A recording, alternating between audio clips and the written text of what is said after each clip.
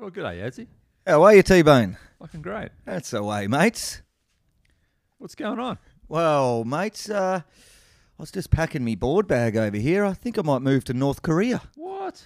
Mate, I was just watching a documentary on Netflix last night, and North Korea, the communist government, they give each male beer tickets, 5 litres per month on the government. Beer tickets? Beer tickets, mate, for free. And I thought, well, no one's giving me free beer over here. Well, mate. I'll tell you what, Adzi. And, mate, I figure there's probably plenty of uncrowded surf over there too. Not many surfers and free beer. Anyone want to come with me? Mate, I wouldn't mind going to North Korea, but I might just stay here because I've been enjoying just lately Cheeky Monkey beer. Cheeky Monkey beers are delicious. What about you, T-Bone? Well, guess what, Adzi? This episode is brought to you by... Cheeky Monkey Beer, you beauty. Yoo-hoo! And they got a new double IPA hazy coming out. We'll have a crack at that. Maybe I'll unpack me bags and get up to their vast brewing facility. Oh, get Dennis Rodman on the phone. Let's get him over here.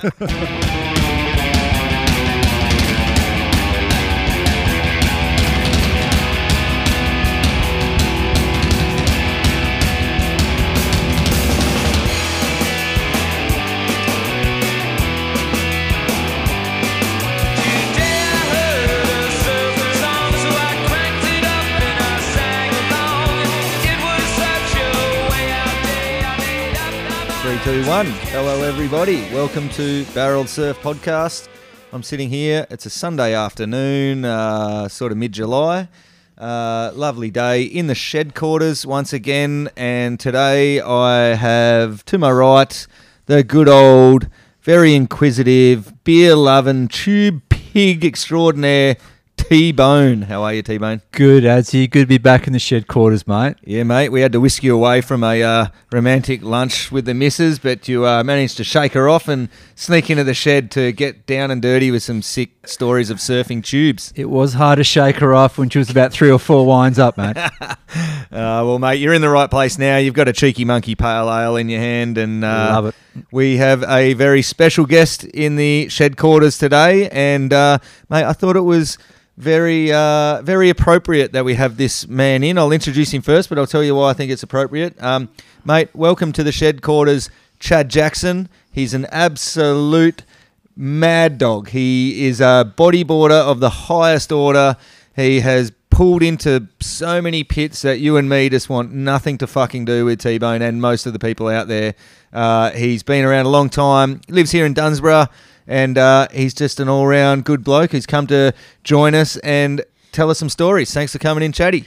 No worries. That was a good intro. I wouldn't have minded T-Bo's intro, though. That was that was a good one. Got to stretch the truth, mate. It's a podcast, mate. Where it may or may not have happened, any of this shit. I'll put that clause down at the start. So whether that be our tube or a story of getting up to no good.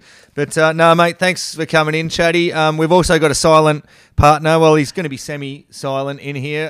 His name is Ducky. He's also Nathan DeCass. He's also a hard-charging bodyboarder. He's one of your old mates, and we were doing physio.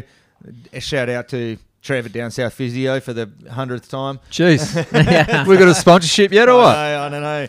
But we were doing physio on Thursday night, and Ducky goes, Adzi, I don't know if you're going to be down for it or not. I know you're a surfing podcast, but I think you should get me mate Chad Jackson in. He's got some hell stories about this, that, and the other.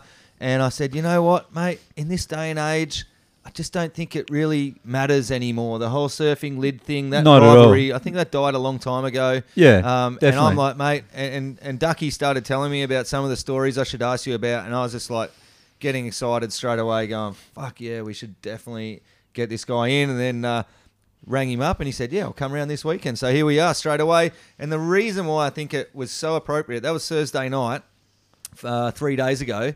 And what was it on that Friday, Chatty? 2 days ago. What was it?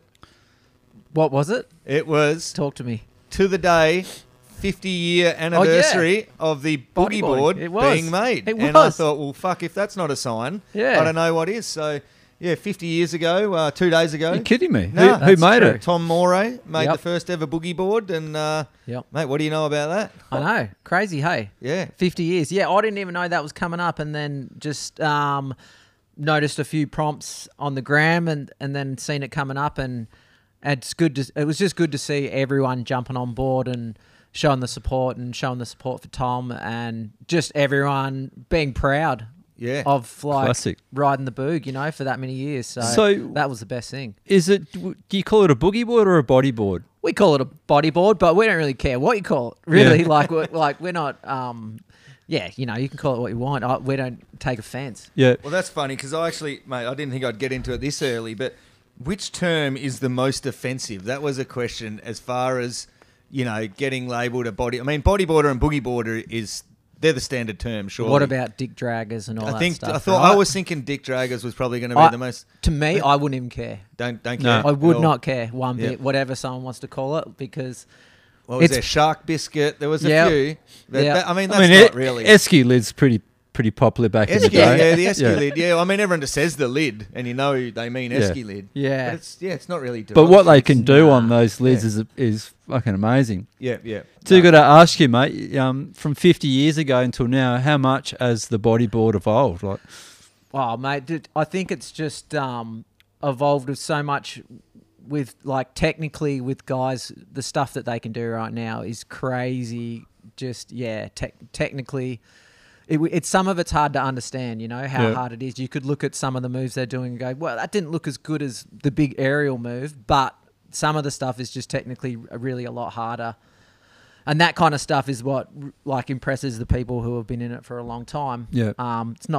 It's not obviously the stuff that might score better in a competition, but yeah. And I mean, it all went through like a big wave phase and everything as well. And it seemed like it went through a big wave phase and then it hit a plateau and has gone down a bit as well. yeah. Because, with everyone taking a break, I guess you could say, everyone's taken a break from really pushing themselves in those kind of waves as well. Because if I put up a post of, like, at the moment on our I own the company Grand Flavor. Yep. So Clothing on the label Grand Flavor. Yeah, on the website now we're playing an old TV series that we made called Soak the Sponge. Yep. Sick. And we filmed that kind of from around 2010 for a couple of years. And that was back when we were doing all the big wave stuff, and we decided, that was kind of a little bit just life after doing the tour. Yep. So we've linked up with Fuel TV, decided to do this TV show, done 4 TV shows, and now I'm replaying 3 parts to every show, replaying them every week. Every Wednesday they come out on my website. Yep. So episode 2 come out, and it started to show some of the towing waves that we were riding. Sick. And, like, all the responses are like, why do people not do this anymore? Yeah, and right. I'm like, I can't even tell you. I don't know why. Like, it just seems like everyone's taking a break, right? Yeah. Yeah. And that's all I could say. I'd like, you got to have the know-how with the weather and the gear, and you got to have jet skis, and you got to have all A lot that. of motivation. Yeah, that you got to have a little bit of motivation. But it just, I think there's a lot of guys out there that can do it. But yeah, motivation maybe is another thing. Like, what are you doing it for? I guess. Yeah. I've got to ask you, mate, just with going back to the equipment side, for stand-up surfing, for towing surfing, obviously the boards are modified and they've got straps. Is there any differences with a tow-in bodyboard as opposed to just a regular paddle bodyboard? Yeah, I reckon there is. Like, if you're riding like your 2 to 3 foot beach break or something, you ride like a board which is a bit stiffer and harder, so it goes faster. Yep. Generally goes faster. But if you're in big waves, you're going through chop and stuff like that, so you want to have a bit of flex and recoil. Yep. So you can cut through, and you don't want to be trying to bottom turn on a 10-foot pit and your board's this stiff thing and you just slide out into the lip, Sure, yeah. Is there any difference in lengths and widths and stuff? Or There not? is, but you wouldn't change your length Not much. too much. If anything for bigger surf, you'd go down a little bit. Yeah, okay. But it's only like half an inch or something. Yeah, right. Yeah. Mate, talking of some big wave stuff and that, I'd noticed just over the last, I guess it must have been from the last Hawaii season, but just some sick footage of Mike Stewart getting like third reef roll-ins at Pipe and just tracking across those huge walls. Obviously, it's Mike Stewart. He gets a lot of respect at Pipe, I would imagine, and gets probably whatever he wants, but to a point. Well, I would have thought he'd just get whatever he wants out there. He's such No a guru. doubt, no doubt, yeah. But yeah, they're just sick, man. Like, and it's just like, wow, I love watching it. You know, like, mate, I grew up as a grommet as well. You know, went through the bodyboarding era myself. You know, for a few years, and mate, Mike Stewart was always the man. You know? Oh yeah, he's still 100% is the. No matter how it seems like the older he gets, like just the better he is to watch. Like He's like the goat, isn't he? I don't know. Yeah, I would say he is the guy out at pipe. You know, Yeah. Like if he wants to sit at third reef or second reef, then he'll sit there and he'll ride whatever waves he wants, and Yeah. so he should. He was like world champion bloody body surfer as well He at pipe is. or something, I wasn't think he wins it every year, doesn't Yeah, he? right. Yeah, That's yeah. what I think. He's just shit. he's a waterman. He's a Yeah. guru, eh? So Has he won a few world titles, Mike Stewart? He did, yeah, but that was kind of back when the world title was one competition. Yeah. Alright. And so he would win the pipe comp, Right. win the world Oh, title. one competition One competition. to decide the world champ. Yeah. Yeah, okay. So that's what they're proposing again at the moment. oh yeah, They're For- saying, for let's the go COVID back year. to one competition. One comp. Yeah. Jeez. Well, That's like that. why not have a world champ, you know? How do you qualify for the one comp? That's a good question, yeah. So I guess it's more of an invitational. Yeah, okay. Yeah. Ducky's got a special comment about Mike Stewart. He wants to make you. Well, I would go as far to say as I don't think there has been a more barreled human on this planet than Mike Stewart. Purely because I think before the evolution of surfing and having, you know, the guys doing the sort of hand drag stall for backhand pits and the sticking the pie in the oven with the two hands in the face on forehand, Stewart was getting all the crazy barrels well before that was sort of invented in surfing. And yeah, I couldn't think of anyone who would have got more barreled and more epic waves than him. You know, I like the quote, two hands in the pie oven there, mate. the Never old heard mate, that one yeah, before. You know, Ducky knows his way around a surfboard as well as some death pits as well. Special comments by Ducky. Yeah, he's outshone us there all, hasn't he, T-Mate? He's come in all prepared here. Hashtag two hands in the pie oven. Or? Yeah, I know. I guess, yeah, you don't want to be getting the pie out of the oven with one hand, do you? No, It's true, risky. true. You'll drop the pie, mate. You don't want to drop the pie. Exactly, mate. No, good work, Ducky. All right, mate. Well, let's rip into Chatty's life a bit here because that's what we got him for. We got a couple of specific stories that we want to get out of him, but let's just dial it back a bit to the start. Chatty, where'd you grow up, mate? Yeah, so I grew up in a suburb called Greenwood. Oh, good old Greenwood. Yeah, Greenwood. Yep. And so went to Allenswood Primary School, Warwick High School, Yep. probably the most unknown schools that you Oh, can mate, imagine. Maybe that- known for kind of worse reasons Well, than you could well, imagine. Our West, so. mate, our West Oz listeners will know that Greenwood's a northern suburb of Perth, but for those overseas and over east, yeah, it's about 15, 20 minutes north of Perth City and pretty much just general suburbia. But in saying that, you know, the beach is probably only, 8 to 10 minutes drive from there, and not great waves, but at least there was a beach there. So at least you were within striking distance of the ocean, which no doubt is where it all began. Yeah, that's true. But I'd say, as opposed to my school, I'd say I did my time.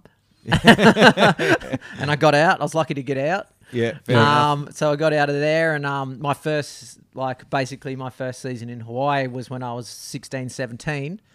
And then, Well, before we get to that, yeah. what about your first? Where was your first local in Perth? What were you riding? Where were your Yep. first surfs? so I guess Trig was my. So I grew up with my old man pushing me in on a foamy. Yep. Two brothers, two older brothers, who both did the same thing. Yep. So pushing in with a foamy at Down Medham's, at Triggs? Medham's Oh, Pool. Mets. Medham's Pool started Yeah, out good old there, Mets. Yep. and then headed to Trig when we got the balls Yeah. to get out Trig, and then it was actually my cousin who was older who had a bodyboard. He had a turbo bodyboard. Yep. So my older brother followed suit from him, Yep. and then it went down the line from there. Yeah. And that's what originally got me into bodyboarding. So it was an older cousin who, the turbos were one of they were coming at the original boards. I remember the boards that he had, and they were like, the polypropylene foam with looked like a piece of lino on top of it or something, I was like, and so I got myself a Max 7, which was about Oh, that was the I best. remember the Max 20 7s. centimeters Yeah. too big for me at that time, Yep. Yeah. but obviously got me from out the back to the beach. Yeah. Yeah. And then so basically was growing up through that, and by that time, my cousin who was riding a bodyboard had turned like to riding a surfboard. So my older brother turned to riding a surfboard, and me and my other brother still kept with it. And we jumped into like the trig comp scene and all that when we were groms and grew up. And that's how I met guys like Duck and guys like Chris White, Brad Hughes. Yep.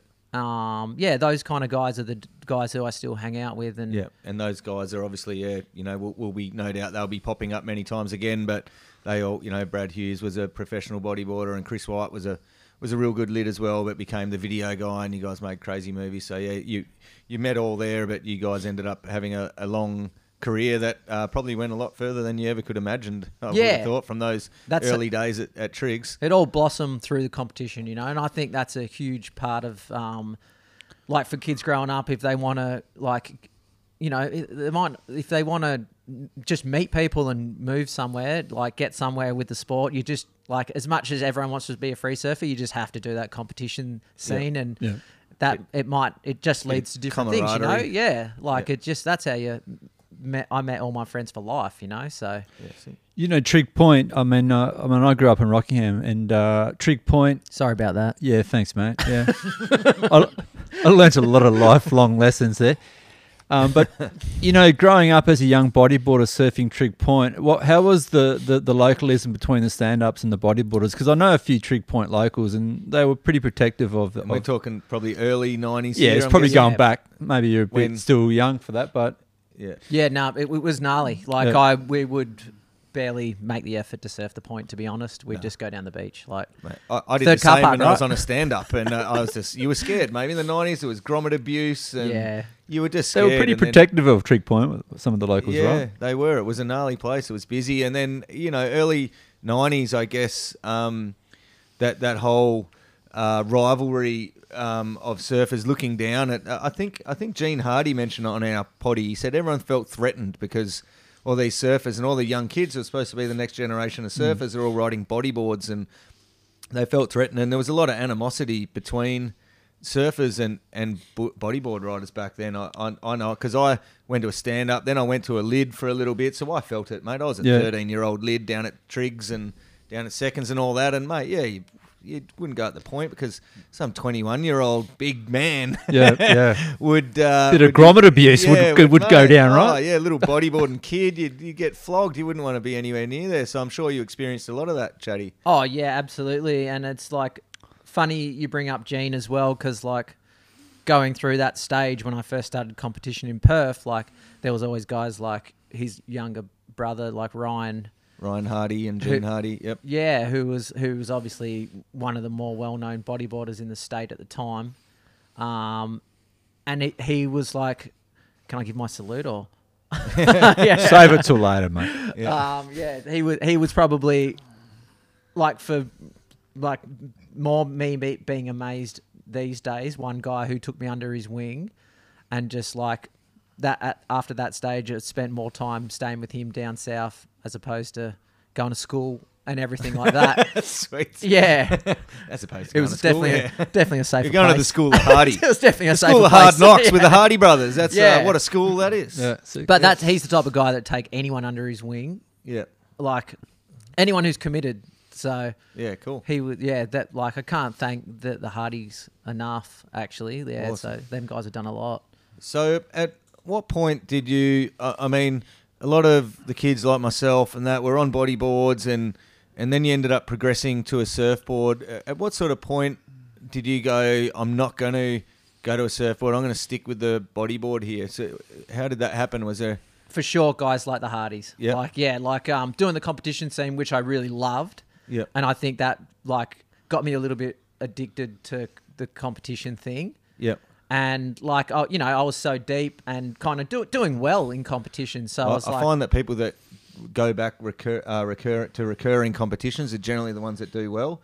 And the ones that don't do well are like, I might do something else. So obviously you were doing well at comps and it felt good to win comps and stuff. I reckon you're right, yeah. So, like, I went well in a couple of comps. So, yeah, I guess that's where you decide what you're going to do. Like, it was just naturally for me. And as Had- much as the animosity was there, it was a really growing sport. Like popularity-wise, in the early '90s, mid-'90s, like it was a new sport, sort of. Even though the bodyboard had been around for a bit, it hadn't really had a lot of popularity. But they were making much newer and better bodyboarders, and the fins and the flipper savers and all the gear, and so many young kids I know were. Mate, I was talking to my mate Nozza today about it, and because I was telling him about the potty we're about to do today, and I said, mate, I remember being 13 or 12 or whatever it was. I got my first fiberglass surfboard, and mate, I was scared shitless of the thing. The sharp fins and the nose, and I was riding closeouts in trigs. I could never make the takeoff, and then I jumped on a bodyboard, and I was just having fun. I was just fluffing around, doing spinners, and I was like, I was a little kid, you know, and so I think a lot of little kids went, oh man, surfing's so hard and gnarly. You go on a lid and you go out and you just have fun. You're just stuffing around, having fun, pulling in little closeout barrels, getting tube visions, you know, like, so yeah, that was, I know. hit the nail on the head there. Like Yeah. that's what it has always ever been about. Like I would think that bodyboarders would have never cared about anything that you talked about with the animosity towards them, Yeah. because they just want to have fun. Yeah. Is there such a thing as like a free surfing bodyboarder? You know, like you get some of the surfers back in the 90s, like Margot is a good example for, would be paid to free surf. Were bodyboarders doing the same sort of thing? There was. Yep. So like you're saying, the early 90s times where there was the guys like Bullet McKenzie, Matt Riley, Eppo. Eppo, all the guys from Cronulla really were a big influence on everyone. Because they had Shark Island and They a had couple Shark of those Island. deadly They had slabs the over underground tapes because they were getting there. all the I video used to have one of them. video parts. Yeah. Yeah, that's what we grew up on. So that was, to me, that still seems like one of the most exciting times in Yeah. bodyboarding. But those guys were all heavy in the competition scene. Yeah. And yeah, like I think we all went into the competition scene like because of watching them, but we evolved from the tension series as well, Yep. which means you could become a free surfer, right? Yeah. Because if you're in these videos, then you're promoting yourself and making something of yourself. So that was a big step forward for bodyboarding, I think, those tension series, because they were getting bought by people who didn't even know what a bodyboard was. Yeah. Talking about competitions, what sort of gets the wins in competitive bodyboarding? What are they looking at? What scores the highest? Is it airs? Is it Yep, so barrels are always scored the highest, but yeah, if you're doing an air combination manoeuvres? combination Yep. maneuvers, much similar to surfing for sure. Yeah. But combination of maneuvers, and if you're doing if surfers are doing the highest air, right, they get the highest score. Yeah. Same thing for a What bodyboard, about pulling in on doing a drop knee, pulling in into a barrel? Is that a score? I don't know much about drop knee, to be honest. I should have got Kim Feast in here for that one. He's the local And guru, Feasty. Sorry for being. That's a whole different division. Yeah, yeah. You know what I mean? Like if you're if you're in a comp, I guess. Yeah, but so regular comp, you get up drop knee. I don't know how you'd be scored. Oh, really? I don't is think it but that you- left field? If someone got up in a main comp, whereas like 6 to 8 foot I pits think and they- everyone's getting pits. I think they'd think you're fucking around. Really? Well, I don't know. It'd be like someone pulling switch Sorry, or something, you reckon? No, that's a good question. Because That is such a good because I question. do see bodyboarders occasionally pull a drop knee. I thought that looks pretty But sick. there's a drop knee division, right? Yeah, okay. I Yeah. didn't, Yeah, Ducky's- really? Ducky's Yeah. got something he wants to say here. Well, in the old days, before it was a kind of world tour, I suppose, they used to have all these PSA events in California and stuff. And at that time, they scored drop knee the same as kind of prone, as riding on your belly Right. or standing up on the bodyboard, which a few guys used to do as well. Was the guy Danny Kim. He was really good, like amazing. So it was kind of like a level playing field at that point in time. That must have been early 90s. And then after that, it kind of fractioned out a bit, where they'd have contests like divisions purely for drop knee and separated it a bit. Okay. And the drop kneers were kind of a bit up in arms about that, because they felt that their way of riding the board should have been, rewarded as equally as Sounds lying like down Ducky's a drop knee to on me. your belly. Yeah, yeah. I did. I was drop knee. I Mate. love the DK. But it was interesting how it kind of factioned. It was almost like two separate types of Definitely. factions of riding the wave on a boogie. Am I you know? picking up you're not a drop knee fan? I've never ever done drop knee. Really? No. See, I obviously tried it, but It's just never fascinating succeeded. because to me and T-Bone, I'm sort of thinking the same thing as T-Bone, that it's like just another style of riding your board. Just It's a like move. Just it's a barrel move. technique Yeah, almost. it's like a barrel technique or a move. or It's a- like, oh, this guy's done a no-hands backhand barrel and this guy did a pig dog. So we're sort of looking at it like that going, oh, and then you just laughed at us like, Well, you do you were know what? fucking kidding I me? would no never- one would ever pull a drop knee in a comp. I'm like, oh, I It's- didn't know that. I thought if someone busted one out, it'd be like, oh, sick, Nah, man. like, Like, I- mixing it up. Me personally, I would never think of getting can learn something drop today. knee because that's just me. But it is 100% Frowned harder. upon. It's harder. Oh, it's hard. Yeah, that's what I thought. It No, looks it's harder. It is. Yeah, it's of harder. course it's harder. It's like if I was on the same wave and was thinking of getting up drop knee, I'd be like, well, what's the point? I'm just going to fall off. Yeah, yeah. It's You- definitely harder. Like, no disrespect to drop knees at all. Yeah. Like, Oh, that it's is, way it's harder, yeah. harder. I Mate. laugh because I can't do it. It's slippery. It'd be way slipperier. Yeah. You don't have your feet and your flippers holding you in like a big fin. Exactly. Mate, Nah. Not to mention, mate, the whole reason litters can make all these gnarly waves, which we'll all get into, it's because they never had to stand up. Like, if you got to try to get to your feet while that reef is doubling out and sucking out on you, that's the hardest part in surfing. We're all okay. Once we get to our feet, we're all a 90% chance of making it. It's just making it to your feet, you know? So getting to the drop knee is similar, isn't it? You got to get up, you know? Like, yeah, that's crazy. But anyway, no, they don't like it. Cool. So, mate, whatever floats your boat. I don't not like it. mate, I don't mind it. Yeah. If I could do what I could do prone drop knee, I'd probably be the best bodybuilder in the world, right? Because all that stuff, if you could do a drop knee, that's unbelievable. So- It's almost yeah. undoable. And now that I think about it, I haven't seen anyone drop knee the right yet. So, mate, Feisty drop knees are right. Feisty, Kim Yeah, Feast from yeah. Gracetown, photographer. He's got a cover from Jesus the right. Christ. Does he? Yep. No way. There you go. He's What, imagine- from takeoff or just when he makes toe the in, drop? surely. Yeah, toe in. Like, Yeah. yeah. Wow. There's not very many people that have paddled out there. So No. Yeah. Yep. All right. Well, mate. That's impressive. Yeah, we're getting gloriously sidetracked as we do, but that's what we're here for. We started early days up there, so sounds like I was going to ask you. How did you end up? Well, tell us about, say, your first trip down south. Obviously, the Hardys had a big hand in that, and coming up in comps and that. No doubt, I usually ask everyone where the first time you got clean face or first time you got a first tube. But I think on the bodyboard you're so young when you get your first tube. You just get a little closeout tube at bloody Mullaloo Beachy, don't you? Like, you can get it. But what was your first memorable tube? I might where go it with was like, you got a tube. first trip down south. Was This it? is the most vivid thing Yeah? for me ever. Tell us about it, Jaddy. Like in the family car, in the back, rock up, yelling up, like, where are we? Is this fucking Margaret River? Like, where, Who took you down Is there? this Your the dad? box? Like, Who drove you? me old man. Yeah, so did he surf? Full family trip. So cousins, Old boy didn't surf? he did. He rode a bodyboard. Oh, did he? Yeah. No way. Cousins who had a place in the bay, Gracetown. This is who rode a bodyboard. Yep. Who we followed. Yep. So we were staying with them at Quirramup Bay. Well, actually, this is what happened. We rocked up at Yallingham. And I was like, oh, is this North Point? Because obviously we're told all these stories, right? Yeah. Nah, we're just watching Yelling Up. It's like 10 foot offshore. And we're like, holy shit. Like, this is crazy. Yep. Make our way to the bay, like, and basically getting chucked out there as a little kid, just like, yep, they're all out at North Point. So it's just like, all right, super dumb. Just go out there, right? It's the stupidest fucking decision ever. So, like, that's my experience from being a tiny kid going out into ridiculously big waves, which I shouldn't have been out in. Yep.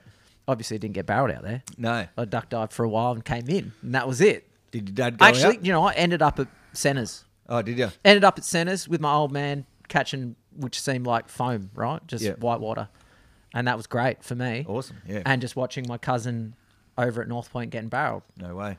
So that was my first trip down.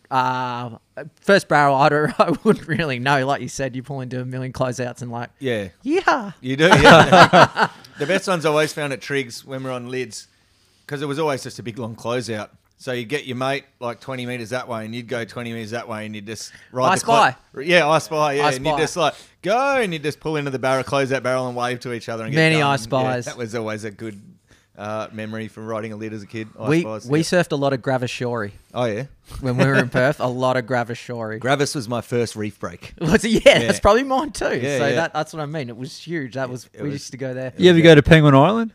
I didn't know. Pango Bommy. Yeah, that was my first reef break. Yeah, Just throw that in. Yeah. Is that Rockingham? Rocco, Yeah, yeah. mate. Yeah. Yep. No. Breed them tough down there. Yeah. Send their 12-year-old kids out to a seal-infested, Oh, shark-riddled Yeah. Exactly. Yeah. island that you got to paddle. Surf 800 over 2 metres inches out of to reef.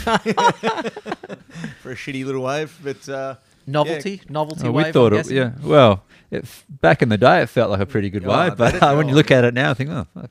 so first trip down there. That sounds pretty cool, mate. It's always so daunting the first time you grow up in Perth, like most of us did, you know, and you rock up down south for the first time. It always seems to be huge every time, and you paddle out, and even if it's like Huzzers, or it doesn't matter where it is, it's huge compared to Perth. It doesn't matter which break you're at. The first time you lay eyes on it, paddle out, you're just like, holy shit, it's a whole nother ball game.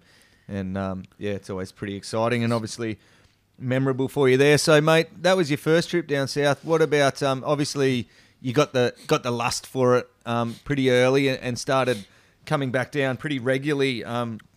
Tell us about some of those other sort of early regular trips. I'm assuming you hooked up with the Hardys and started hitting all sorts of gnarly slabs down here. Any memorable sessions that stand out in those early down south trips there? Yep. So, being in the competition scene, you'd like always meet a lot of older crew. Not saying you're old, Duck, but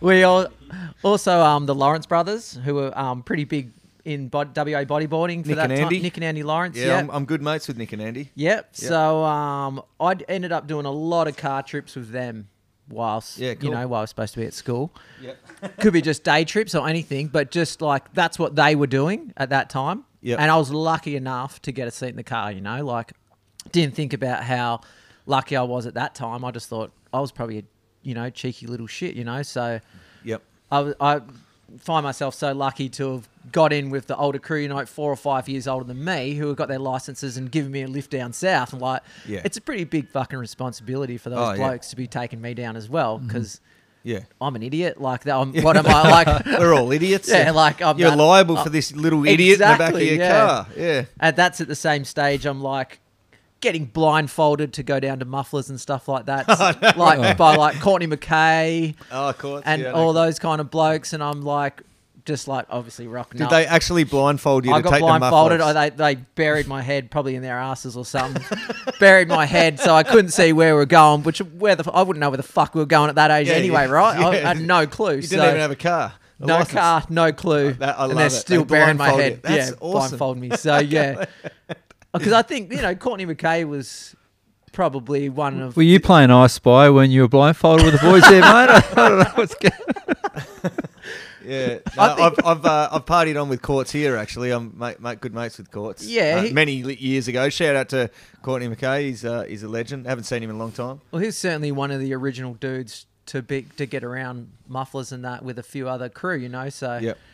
yeah, to be in those circles, it was extremely lucky for me. Can't believe they blindfolded you. Oh, they It's did. like, mate, for those that don't know, like everyone knows where it is these days. Of and, course. Well, but, if you dare to drive your car through that fucking swamp on yeah, the way well, that's through, right. Yeah. And the limestone ridge that got its name Mufflers. It's not about the wave; it's because it rips the muffler out of your car. Exactly. But, yeah, no, that's classic, man. Nah, yeah, that was some great memories of like trips down south. But stuff that was most memorable when I was really, really young was just watching Hardy at box. I didn't even surf it. I just paddle out. He just basically I was just about to ask you about my next question was first box memories. So here we go. So that's him taking me out at box, just Ryan showing Hardy? me. Yeah, Ryan Hardy. Just Gene was probably there too. Yep. And just showing me basically how to get out, all those kind of things. Yeah, and the first sessions I wouldn't even surf it. I'd just watch him and fucking blow my mind. Did you? Absolutely blow my mind. Yeah, so that was definitely that first box session I didn't even take a wave. How many times did you paddle out before you took a wave, you reckon? Yeah, I think after the first time Yep, I so would have got a second time, wave. you reckon? Yeah, second time, yeah. But man, I was so in awe watching him. And he's not that much older than me. And he was just But he grew up there. he was just so ahead though. Yeah. Way far Did ahead. you feel like you had it in your DNA when you're that age that you think, yeah, fuck, I can do that. I can take off in slabs like that. I never ever thought that, but I was always thrown into that, right? Right. Like it's like your first trip down south when you're a little kid. It's like go out at North Point. It's like that's fucking. You look back at that and go, that was the stupidest thing I've ever done. Like, I was way younger when I got thrown out in that, And what can you do? Like my old man and everyone like that, so they're very protective, So for him to have done that, I don't know if he knew what he was doing. I think he fucked up there. Sounds like he didn't know what he was doing either, but that's good. Oh, it's good, mate. It's good that he got you out there. And so, mate, yeah, I mean, the box back then was, it was pretty new. Like, everyone had been watching it for a pretty long time in the 80s, and no one was really, it was in the realm of unrideable because it was mostly stand-ups. And I guess that's something else we'll come across a lot here because the realm of unrideable is where the bodyboard excelled, didn't it? I mean, that was all about that. But, mate, early 90s, mid-90s, late 90s, the box was really one of the most popular bodyboarding waves in the world, definitely in Australia, if not the world. It was, I'm sure many magazines and videos, there was a lot of focus on the box.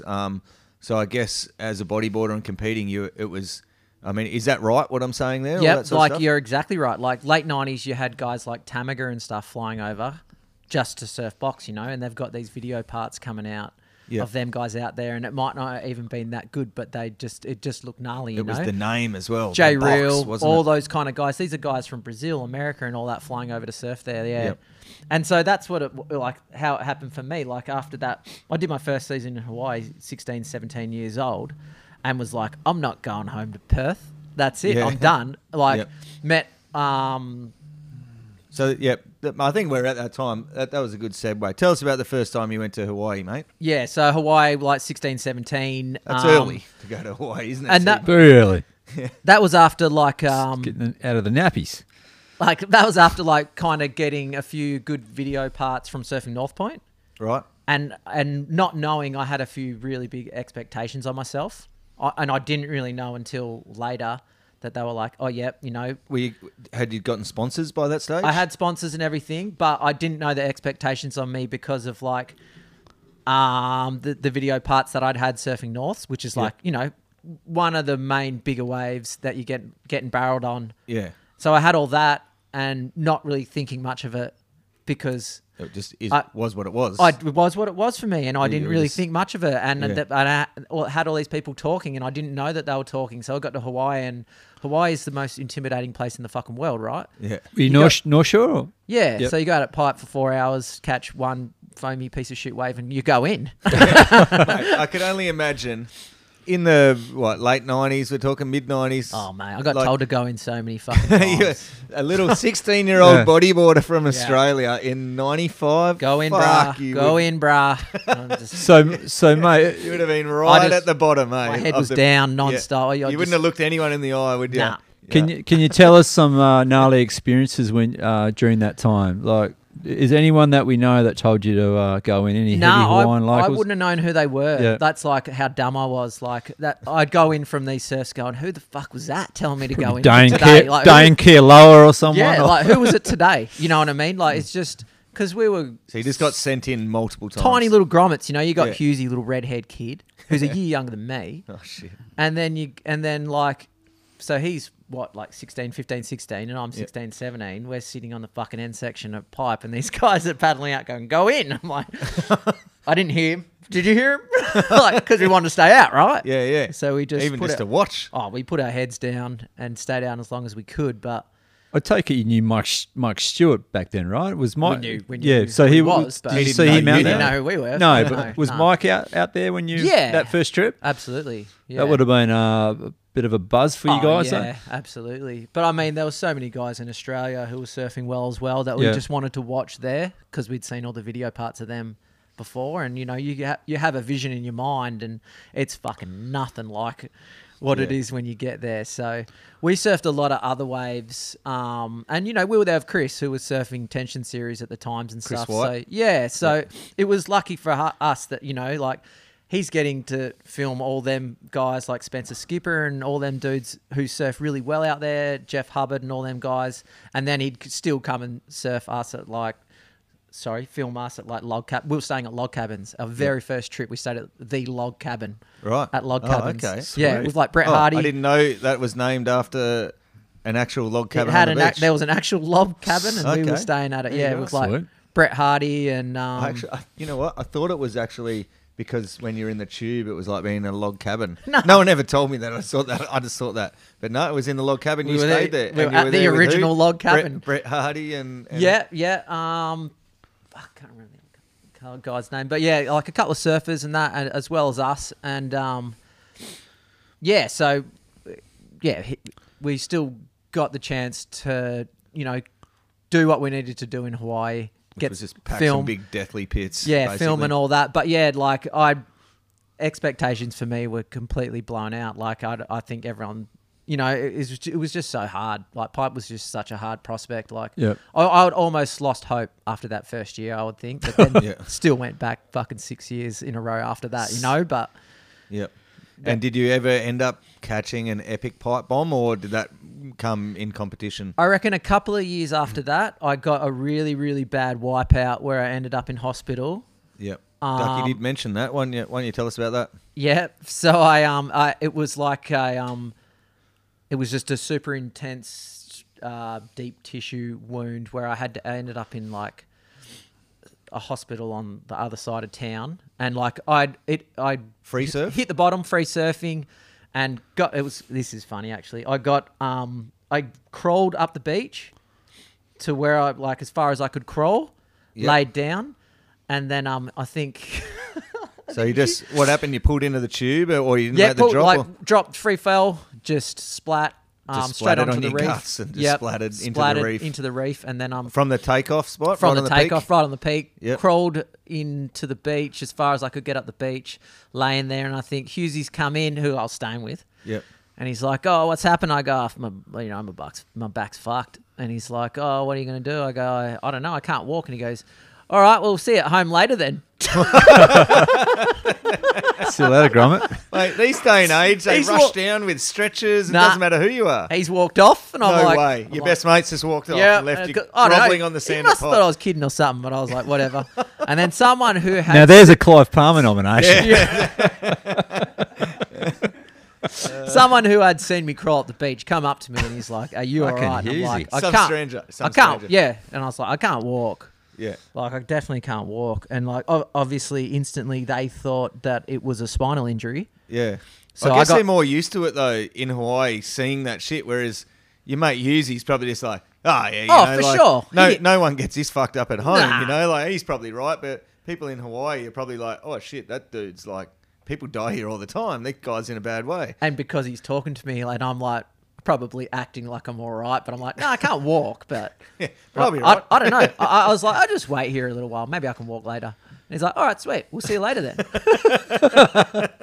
So anyway, someone who's seen me was like, yo, you're in a bad way, aren't you? And I'm like, I don't know. And then basically it was within like 5 to 10 minutes, I had the fucking whole life-saving thing over. Shit. Ambulance rocking up. I'm in a stretcher. I'm in a fucking neck brace. I'm Yeah. getting carted away to hospital.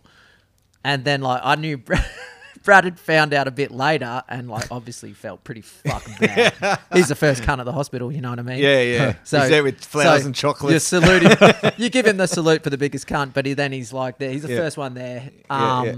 And I'm like rocked up in this hospital bed and I'm looking down, there's cockroaches and shit crawling around. really? Yeah, because I didn't even know what hospital I was. It Yeah. must have been one of the And in the dodgy more one. average ones. Yeah. Well, On the well, south shore somewhere. You probably weren't rolling in cash at that stage, I'm Well, tipping. no, and- that's what everyone was saying. They're like, but I had travel insurance. Yeah, good. And it was saved my fucking, it saved for me, saved everything. That would have been expensive in US dollars and Massive, yeah. So basically I think I was like, I didn't want to stay in that hospital. Like, No. all the cockroaches and shit. And I was like, I'm not staying here. I'm not doing it. So I like got myself out and got myself back to the log cabin. Back to the log cabin. No, I don't know. I think it was maybe a year after that. We were staying somewhere else. But got myself back and, I was horizontal What was the in Hawaii diagnosis? for or- about 2 weeks. Yeah, right. 2 was weeks it. on your back. Just fucking laid out. Wow. Yeah, and like, you know how you've got the muscles either side of your spine? Yep. Mine was completely missing, just gone. just where did it separated or go? something. So it got smashed so hard, it was just like a fucking Like a bashed pile of, abalone. pile of goo. Yeah, it's like a bashed abalone. Yeah, it Bashed was. abalone spine. it Sounds was like bugging. old Ducky here. We won't get into that, but poor Yeah. old Ducky's suffering a pretty severe spinal injury at the moment from too many big gnarly tubes, much like the one that Chuddy's telling us about right now. Yeah, it has been mentioned on earlier podcasts, Ducky's hard charging injuries, but we'll get to that another time because Ducky's got his own stories. But yeah, he's packed too many big pits in his time and he's suffering the consequences at the moment, much like Chuddy and his bashed abalone in early Hawaiian seasons. Well, that was my first back injury anyway. Was it first one? Yeah, we're getting to the other the one. first one, yeah. There's a worse one coming. Yeah. But yeah, cool. So Hawaii early days, young Gromit getting fuck all and probably just having a pack go out to half closeouts to get your clips. I'm imagining because they weren't getting them at Pipe. Sounds right. Mate, where did you get into? I mean, obviously the competing was going pretty well. At what stage did you start competing in Hawaii or the World Tour? Because you're on the World Tour for like 6 years or something. So, Yep. Where did that transition happen? And when did tell us about some of the early comps at Pipe? Because obviously there's always been a bodyboarding comp at Pipe, hasn't there? Yeah, there has. I mean, like I said, I that first year I was like 16, 17, and I was like, I'm never going back to Perth ever. Mm-hmm. So I met a few crew on that trip that lived down in Margs. They Yep. lived in Ellensbrook for their family had lived there forever, like built their house there and that, and they had a caravan at their house, right? Sick. This is a different story, kind of a bit off what you No, were let's saying. go. That's But cool. yeah, so they had a caravan and she was like, yeah, you can stay in the caravan. So like their family lived in the caravan and like she ended up moving to Queensland pretty much straight after that. So I'm living in a caravan with like Husey and another guy, Ben Sukanik at the time.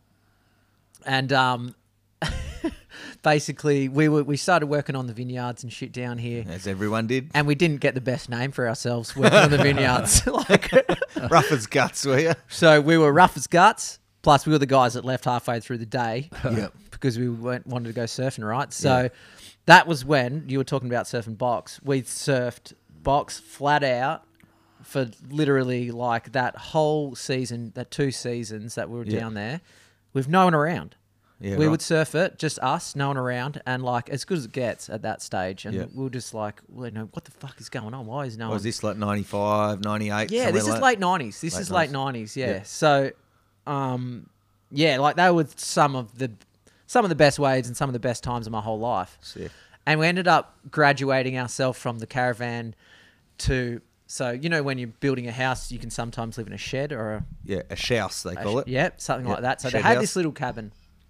Moved in. Log cabin? We thought, not so loggy.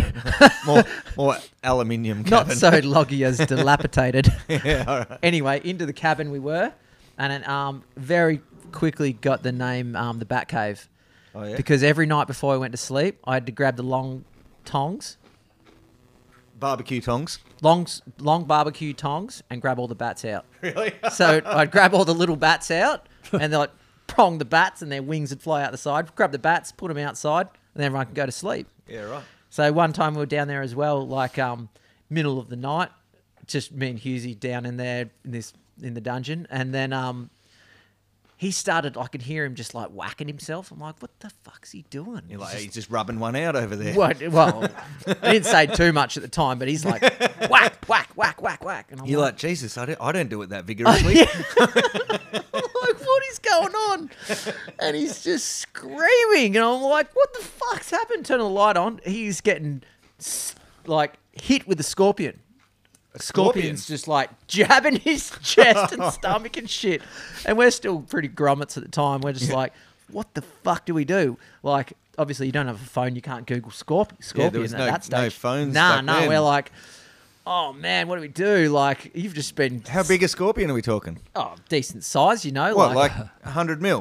100 mil scorpion. Really? I didn't think we got scorpions that big here. Inside his pajama fucking shirt and just continuously Oh, that's rough. sticking the spear in. Scorpion King. And we're like, what do we do? So we walk up like to the house and we're like, like the parents, like, you know, her parents, and I'm like, we're like, listen, like, sorry to do this to you, but my mate's just been continuously stabbed by a scorpion. What do we do? And like, the old man there was he's the biggest legend of all time. And he's just like, I'll cut it out with a knife. No, he's like, scorpion, fuck, peace, that's fine. Go back to bed. Like, he'll be right. And he's just got these big welts and shit all over his That's stomach. heavy. Yeah, Well, at least but we don't get deadly scorpions in Australia, obviously, which is weird because we got deadly everything else. that's right. But Yeah, I think it's like Mexico and all that. They got the deadly scorpions. he don't just they? had the mega welts. Oh, like, it sounds horrible. it's Either classic. way, bats and scorpions. Yeah. And, yeah.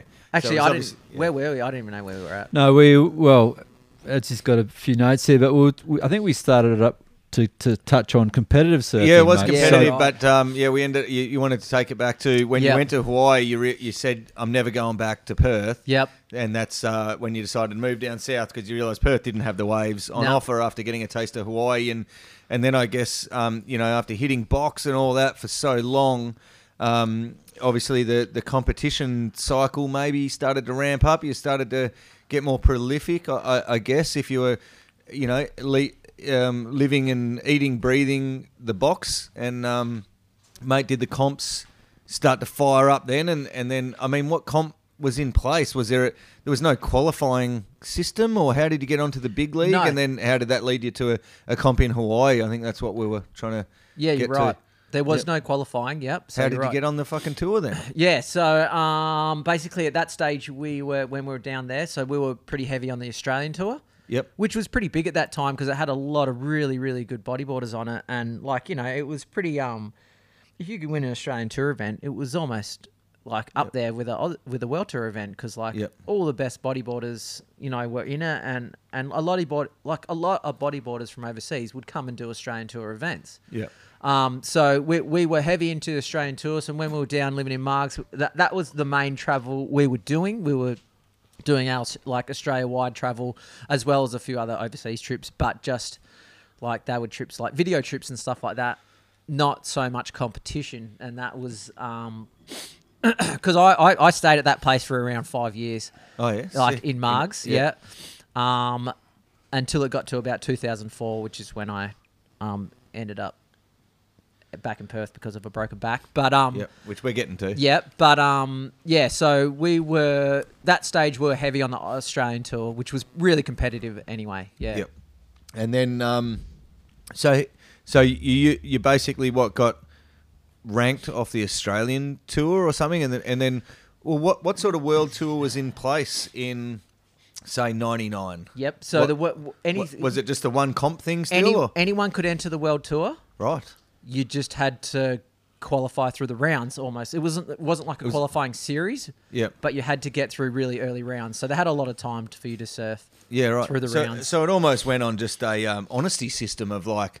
Well, they wanted you know, they wanted of the people's- entries. Yeah. Oh, they just wanted the entries. They wanted the entries. Yeah. So yeah, they wanted So people they, to and they enter. just sort of hoped that not total fucking kooks would just put their names down for It these didn't comps. matter if you were a total kook. They'd just take your money and you get bundled out first. That's right. But this wasn't that many people that it wasn't an issue. No. So anyone could just go in if you had the money to turn up in Chile or wherever the next comp was, or Yep. I mean, you could just. Well, go the in world and- tour was like that. Stand up was like that as well, Adzi. was it? Yeah, back in the 80s. Was it? Yeah. Anyone could have a crack. Yeah, if anyone could enter a competition. Yeah, right. So it was sort of similar. It's sort of pretty cool in a way, isn't Yeah. it? Like, because then you just get some fucking guru, like local guru, who's just like, "Hey, I'll have a go."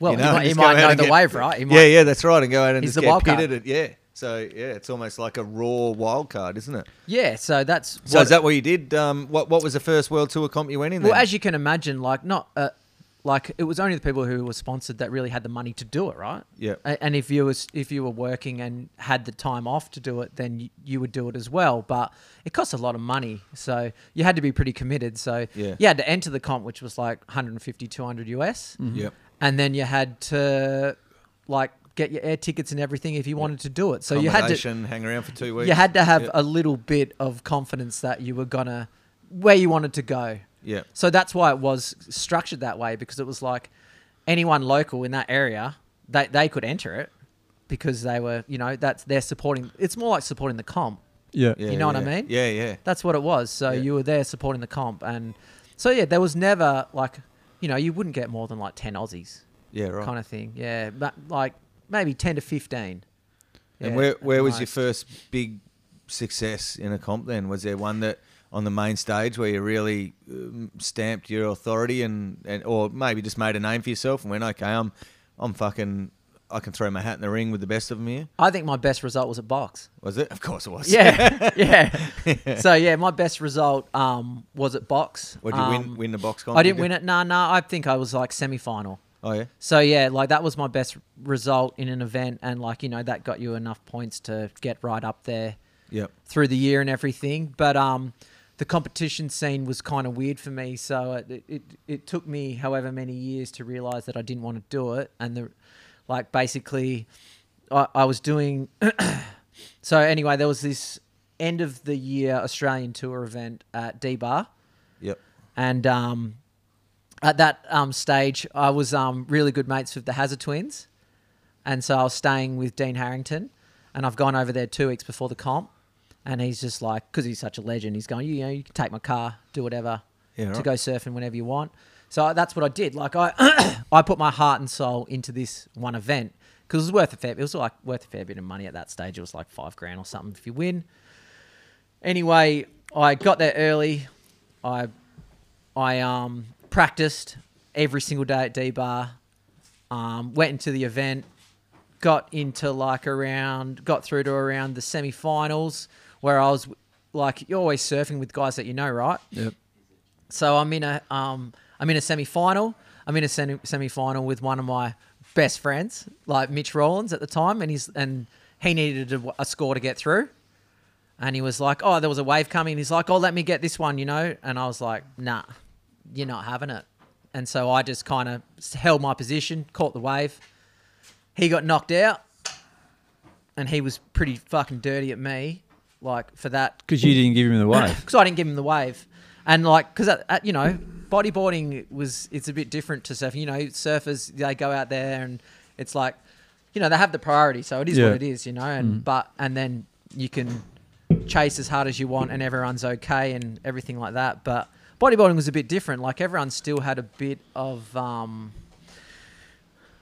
what's the word? I don't know. They still, they still had that bit of respect. Gentleman rules? Yeah. When you're in the heat? It's a bit of a gentleman It wasn't rule. dog eat dog, like trying to That's right. just smash them. Yeah, it wasn't Yeah. so bad like that. Yeah.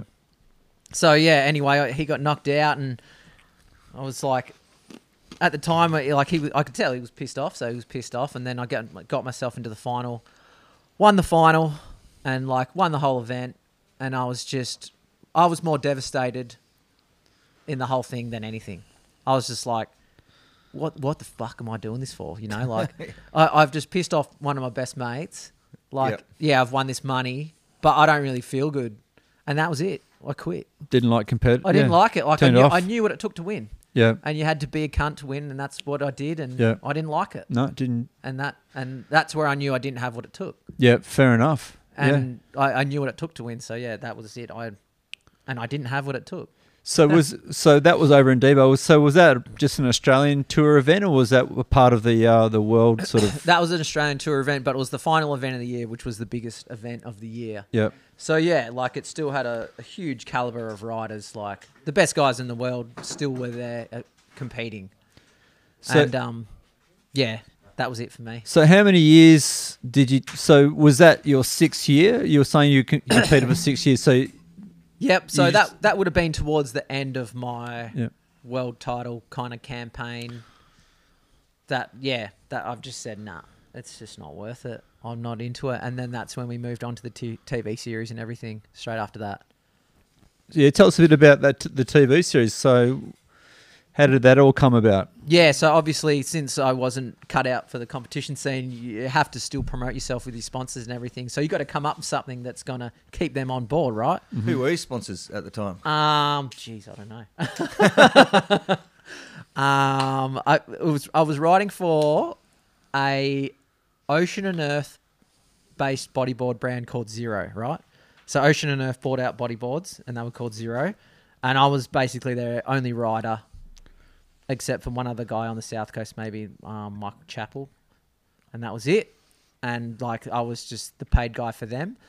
And then I moved on to Turbo, which was probably my biggest sponsor I had. That's through my- that's a bodyboard Yeah. company, right? Yeah. But Turbo, who were the originators of bodyboards, then went through a lull, didn't have anything, and then these guys bought the rights, and they were building bodyboards out of Port Macquarie in Australia, and these guys own the rights to Turbo, and that's who I rode for.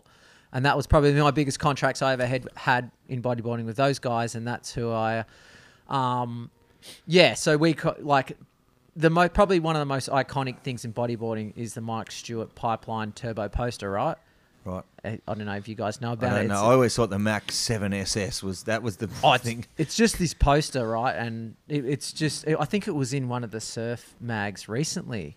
Oh, yeah? It was I seen it in kind of some of the surf news, talking about this picture of Mike anyway, because it was, it's just one of the most. So he was iconic- sponsored by Turbo as well? Yeah, that was, I'm thinking his original. A Port Macquarie company, yeah. Okay. No, they took over. They bought the rights to Right, it okay. later on. Yeah, Yeah. yeah. So Turbo were originals back in the 50 From- years ago. okay. Right? Yeah. And then So had Tom Moray's thing was the Turbo, was it? Tom Moray's Oh, thing so- was yeah. I mean, it was Moray. Moray bodyboards. Yeah, he was Moray Bodyboards, but then there was a bodyboard company called Turbo as well, and Mike rode for them. Yep, and then Right. it evolved all from that. And then Moray took a huge bigger stand than Turbo, and Turbo went downhill, and then these guys brought it back in Australia because of just everything they did was pretty iconic back in the day. So it was easy for them to replicate it.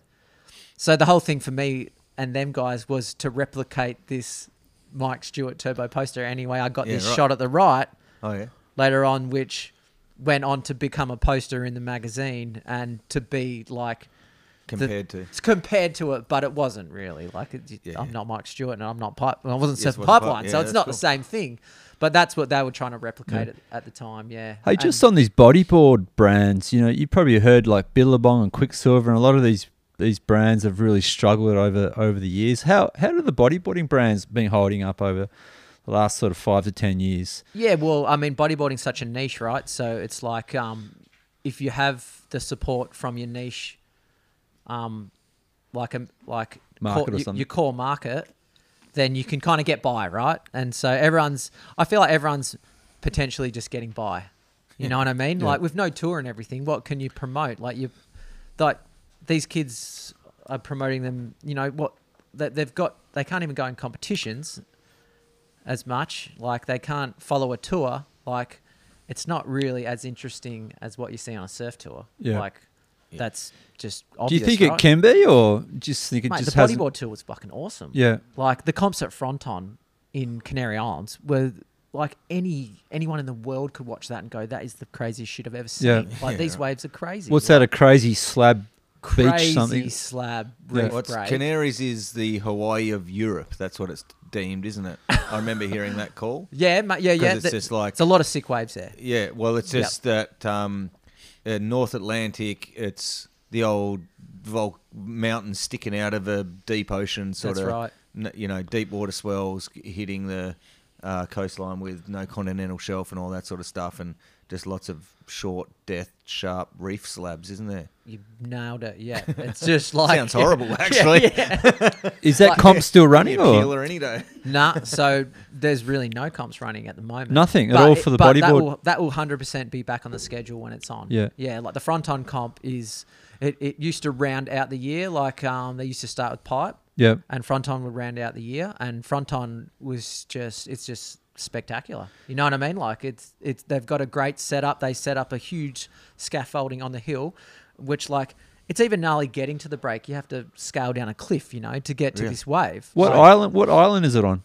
I don't know. I know Tenerife. Gran and- Canaria. Gran Canaria, Yeah, okay. Yeah. So when the whole bodyboard tour was up and running, how many events were there on the schedule? We would have had around 6 to 8. Yeah. Yeah, around that. So Were a they lot of mainly them- slabs or? No, so a lot of them went through Europe, and we were surfing a lot of beaches. Like we'd go to Portugal, which is Sintra, which wasn't the best wave, obviously, but that was just a beachy. And like we went to events such as Peru, Sick. which was like tried kind of thing. What, just surfing along Peeling left in Peru, or Oh, I'd love or to beachy? think. You'd love to think that, wouldn't you? I don't know. Nah, it was beachies, which didn't really live up to the hype which they kind of said. But yeah, they were competitive beachies. What some of the best events were at El Gringo and Chile. Chile. That was That's one, what I was about to wasn't say. it? Yep, El Yeah. Gringo, which was like on the card every year, and Yeah, it 'cause was that's easily one of the best events. It was such a great search event for the stand-ups. It was Yep. so gnarly and shallow. Because they have the support from the government there. Yeah. Oh, yeah. So they had great setup. You know what I mean? If you've got a great infrastructure, then you got potential for a great event. And that place is consistent as anything. Yeah, like right. you go there for 2 weeks, you're going to surf every single Yeah. day. Yeah. And was the box part of the tour? It did become part of the tour, but only for a couple of years. Oh, yeah. Hey, you got to ask you, with like stand-up surfers, you get the Brazilians, the Brazilian pack will hang out together. You got the Aussies.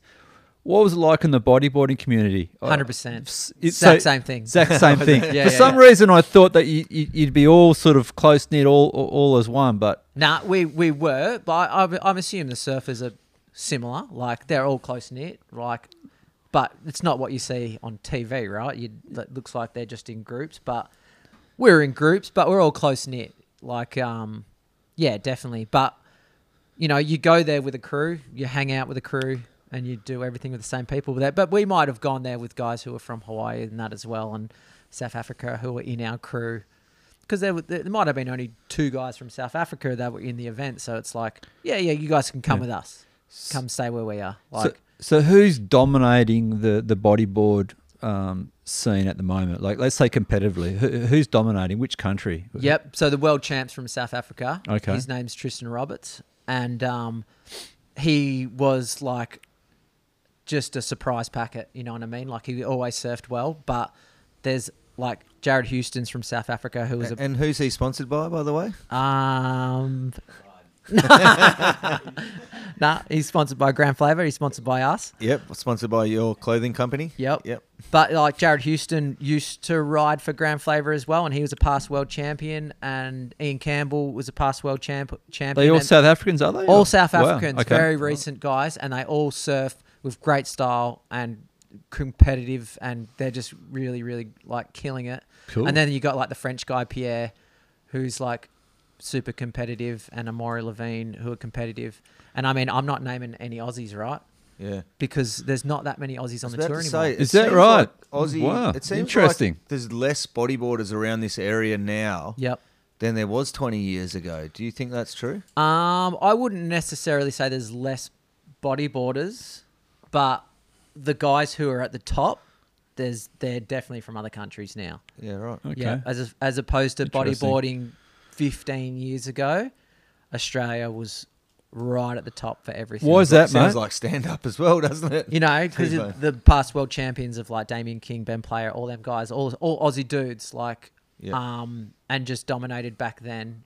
Yeah, they're not doing it anymore. Why do you think there's not so many up and coming young Aussies at the moment? I just reckon going- they don't have the support. Yeah, Yeah, they don't have the support. financial support, and Definitely. backing to sort of travel around and Yeah. surf the different events. And Yep, that. they can't like make the cohesion between doing it like dedicating their whole life to it. You know what I Yeah. mean? They just can't. They can't do it. They can't afford it. Is Yeah. it the same as stand-up surfing, where the golden age of sponsorship was probably 10, 15 years ago, where there was a lot of money in it? Has bodyboarding labels followed the same trend, whereas probably not as much in it now as it was 15 years ago? The golden age of sponsorship was late 90s. That would Yeah. have been like with your Nugget, your Bullet, when Yeah. Mike Stewart was killing it. What are we Yeah. talking, mate? How much do you reckon? Yeah, well, I don't know. Upwards of like Millions? no. Upwards of like hundreds of thousands of dollars, Yeah. including all their royalties and all that kind of and stuff. travel and stuff. Travel and all that kind of stuff. Yeah. Yeah. But those were definitely the golden days. And then it would have like gone down, gone up, plateaued again, and just taken a huge dip now. Yeah. So it'd be pretty hard if you're not in that top 3-5 Yep, bodyboarders in the world. It's pretty hard to make a living for sure. just off that. Yep, I mean, there's guys obviously still making money these days, but it wouldn't be enough money to make a living. Yeah. Hey, got to ask you, mate. What do you think about bodyboarding being introduced into the Olympics? Because obviously surfing is going to be the first time this year. It completely any depends on talk, waves, mate, right? about that? Not obviously not. Yeah. We can't even fund a tour, right? Yeah. So we're quite a while off that. Yeah. But and it depends on waves for us. Like if you had an Olympic event at Fronton, Yeah. it would be like people would look at bodyboarding differently because you'd get a whole scope on millions of people who had never ever seen it at that capacity. Seen a wave of consequence like that. Wave of consequence and people just absolutely throwing themselves over the ledge We to win. And that's what bodyboarders do. Yeah. There could be $1,000 prize packet and they'll still throw themselves over a 10-foot Legend. ledge to get it. Over They will. 100 mil of water. They will. Over a They sharp will. reef. Well, you know, after Japan, they got it's the Paris Olympics, and I believe they're having the event at Chopu. So after Yeah. Tokyo, Oh, they're going to French Chopu. Polynesia. Yeah, so Yeah, right. I reckon, They are? yeah, they are. Yeah, yeah. So where's the surfing event this year? Some shitty beach break in Japan. Oh, it Yeah, is in yeah. Japan. Yeah, it'll just be a grovel fest. Okay, so Yeah. for the Paris ones, they're like we'll cross to... They are. French They're Polynesia. planning on Right. having it at Chopu. Yeah. Okay. I've So heard that, 20. It's only 2 years away. Yeah, because we had a bit of a delay, didn't we? With it'll the be like 3 years away, probably. Yeah, right. Because yeah. Well, that's news to me, but that's cool. good news, right? Because that's heading Yeah. in the right direction to... So they'll obviously watch it this year in whatever waves you're talking about, the shitty Tokyo. Well, Well, I unless think they it- get a typhoon, but it's not typhoon. it might be season, out of so- wave pool, Adzi. Oh, It shit. might be out of Let's wave pool. Well, that's even Let's worse. not go down that 3 wormhole. foot and offshore all day Yeah, long. T-bone. Let's not go down that wormhole because. Well, let's wait until we see it, and then we might have to go down Yeah, the yeah. wormhole of the wave pool, right? Well, mate, let's get into one of the big stories that I wanted to ask you about. We've talked about competitive career, and you've alluded to a couple of things as to how you bowed out of that and whatnot. But one of them had something to do with an incredibly gnarly slab on the south coast near Esperance called Cyclops. Just quickly, did Cyclops or the right come first? Cyclops. Okay, so let's go Cyclops first. You were probably still competing at that time. You said you were thinking about getting out of it, and because you didn't, what you mentioned earlier, and you had the Tension movies with Chris White, which was probably a massive driving force behind your decision to just go chase slabs instead of competitions. We'll get into that Tension movie. It's all very connected, the Tension movies. But, mate, tell us about Cyclops. I mean, how the hell did you find it? Like, it's... For those that don't know, I mean, we can tell anyone where it wants because if you want it, it's there waiting for it. It's Go all get yours. Yeah, there's Go no get it. Yep. blindfolds needed. You can No. have it if you want it. If It's you want like it, go get it. What is it? 200 k's east of Esperance. Esperance is in pretty much out in the middle of nowhere. Anyway, Very sharky too, isn't oh, it, mate, Adzi? it's sharky. It's 200 k's away from a very small country town. It's on the tip of the Great Australian Bight. It's extremely isolated. I've been out there to Cape Arid. That photo there is actually Cape Arid right there on the wall of a camping trip I did out there. But, mate, it's out that way. So I don't even know exactly where it is. It's out that way somewhere.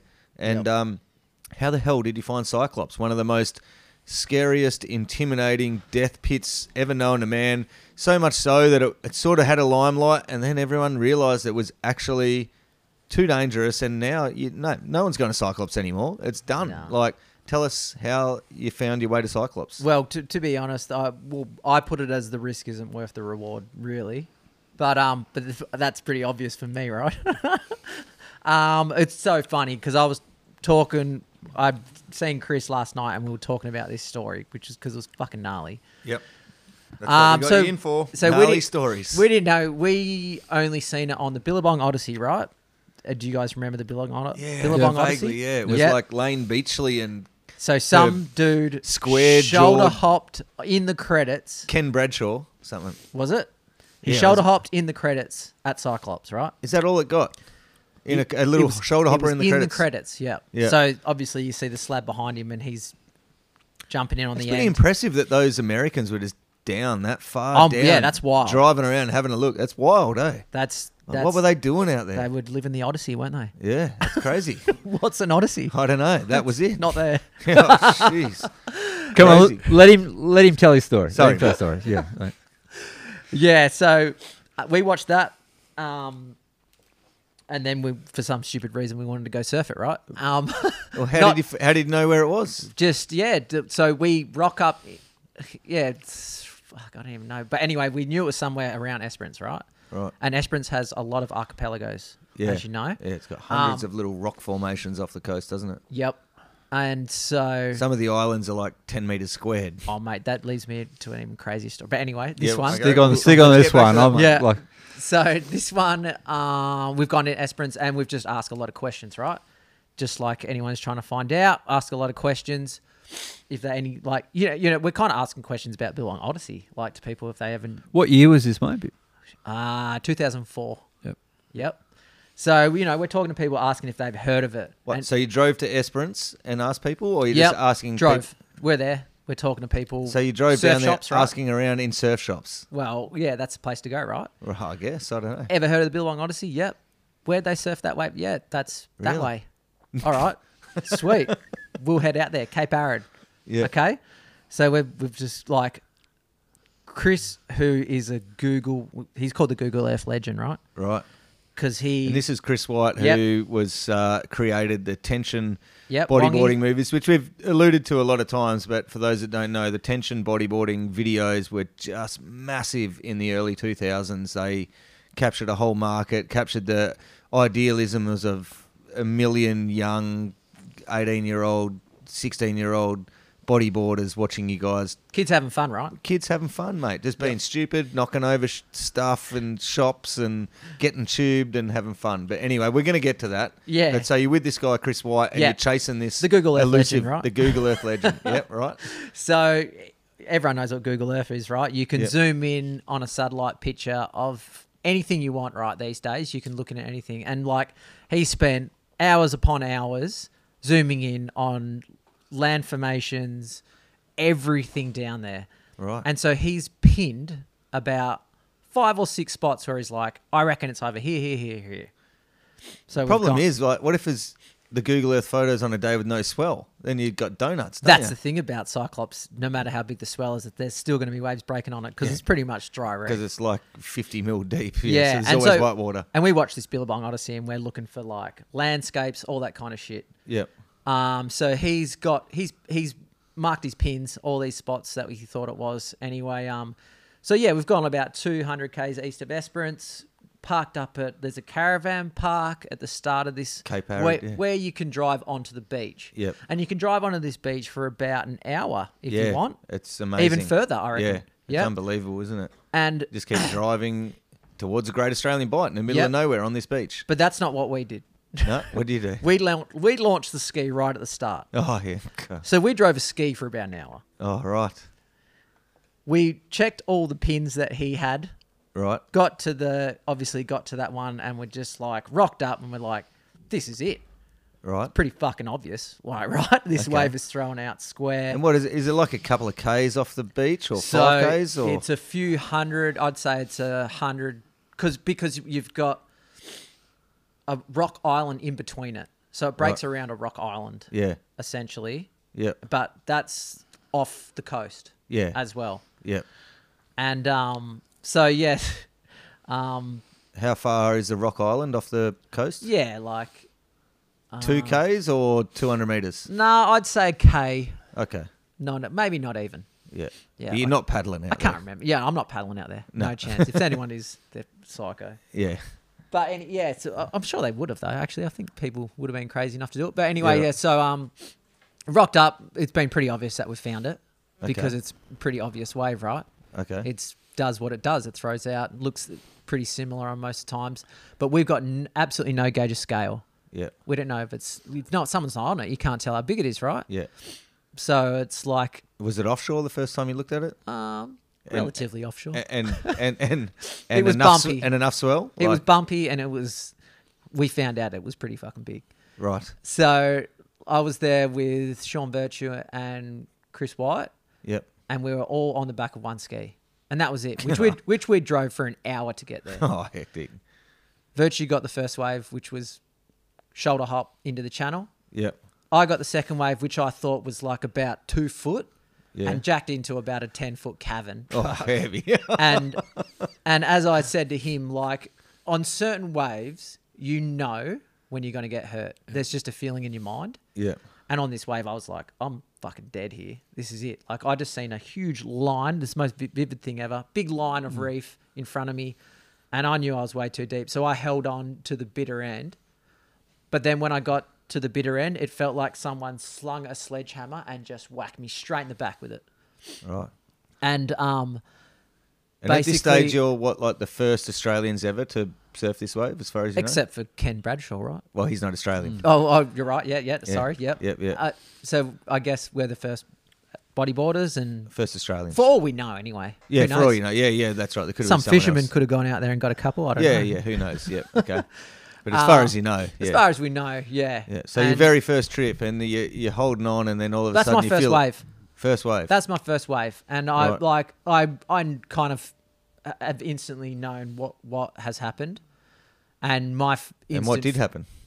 Well, was it lip or reef? reef Right. straight onto reef, and my instant feelings in my mind are like, I know where we are, I know how long it's taken us to get here. Yeah. I just wanted to sink to the bottom. Wow. Yep, I was like, So it was that heavier whack. it is not worth it.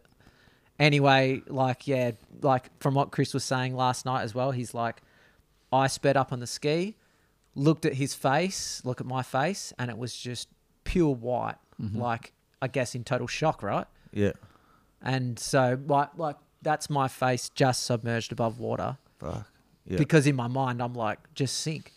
What? Why go through all this? So you've just hit the reef so incredibly hard Yeah, and that I you knew just- exactly. I knew my back was broken, straight away. 100%. Oh, fuck. Fuck. Yep. Broken back. I was Jesus. like, yep, my back's broken.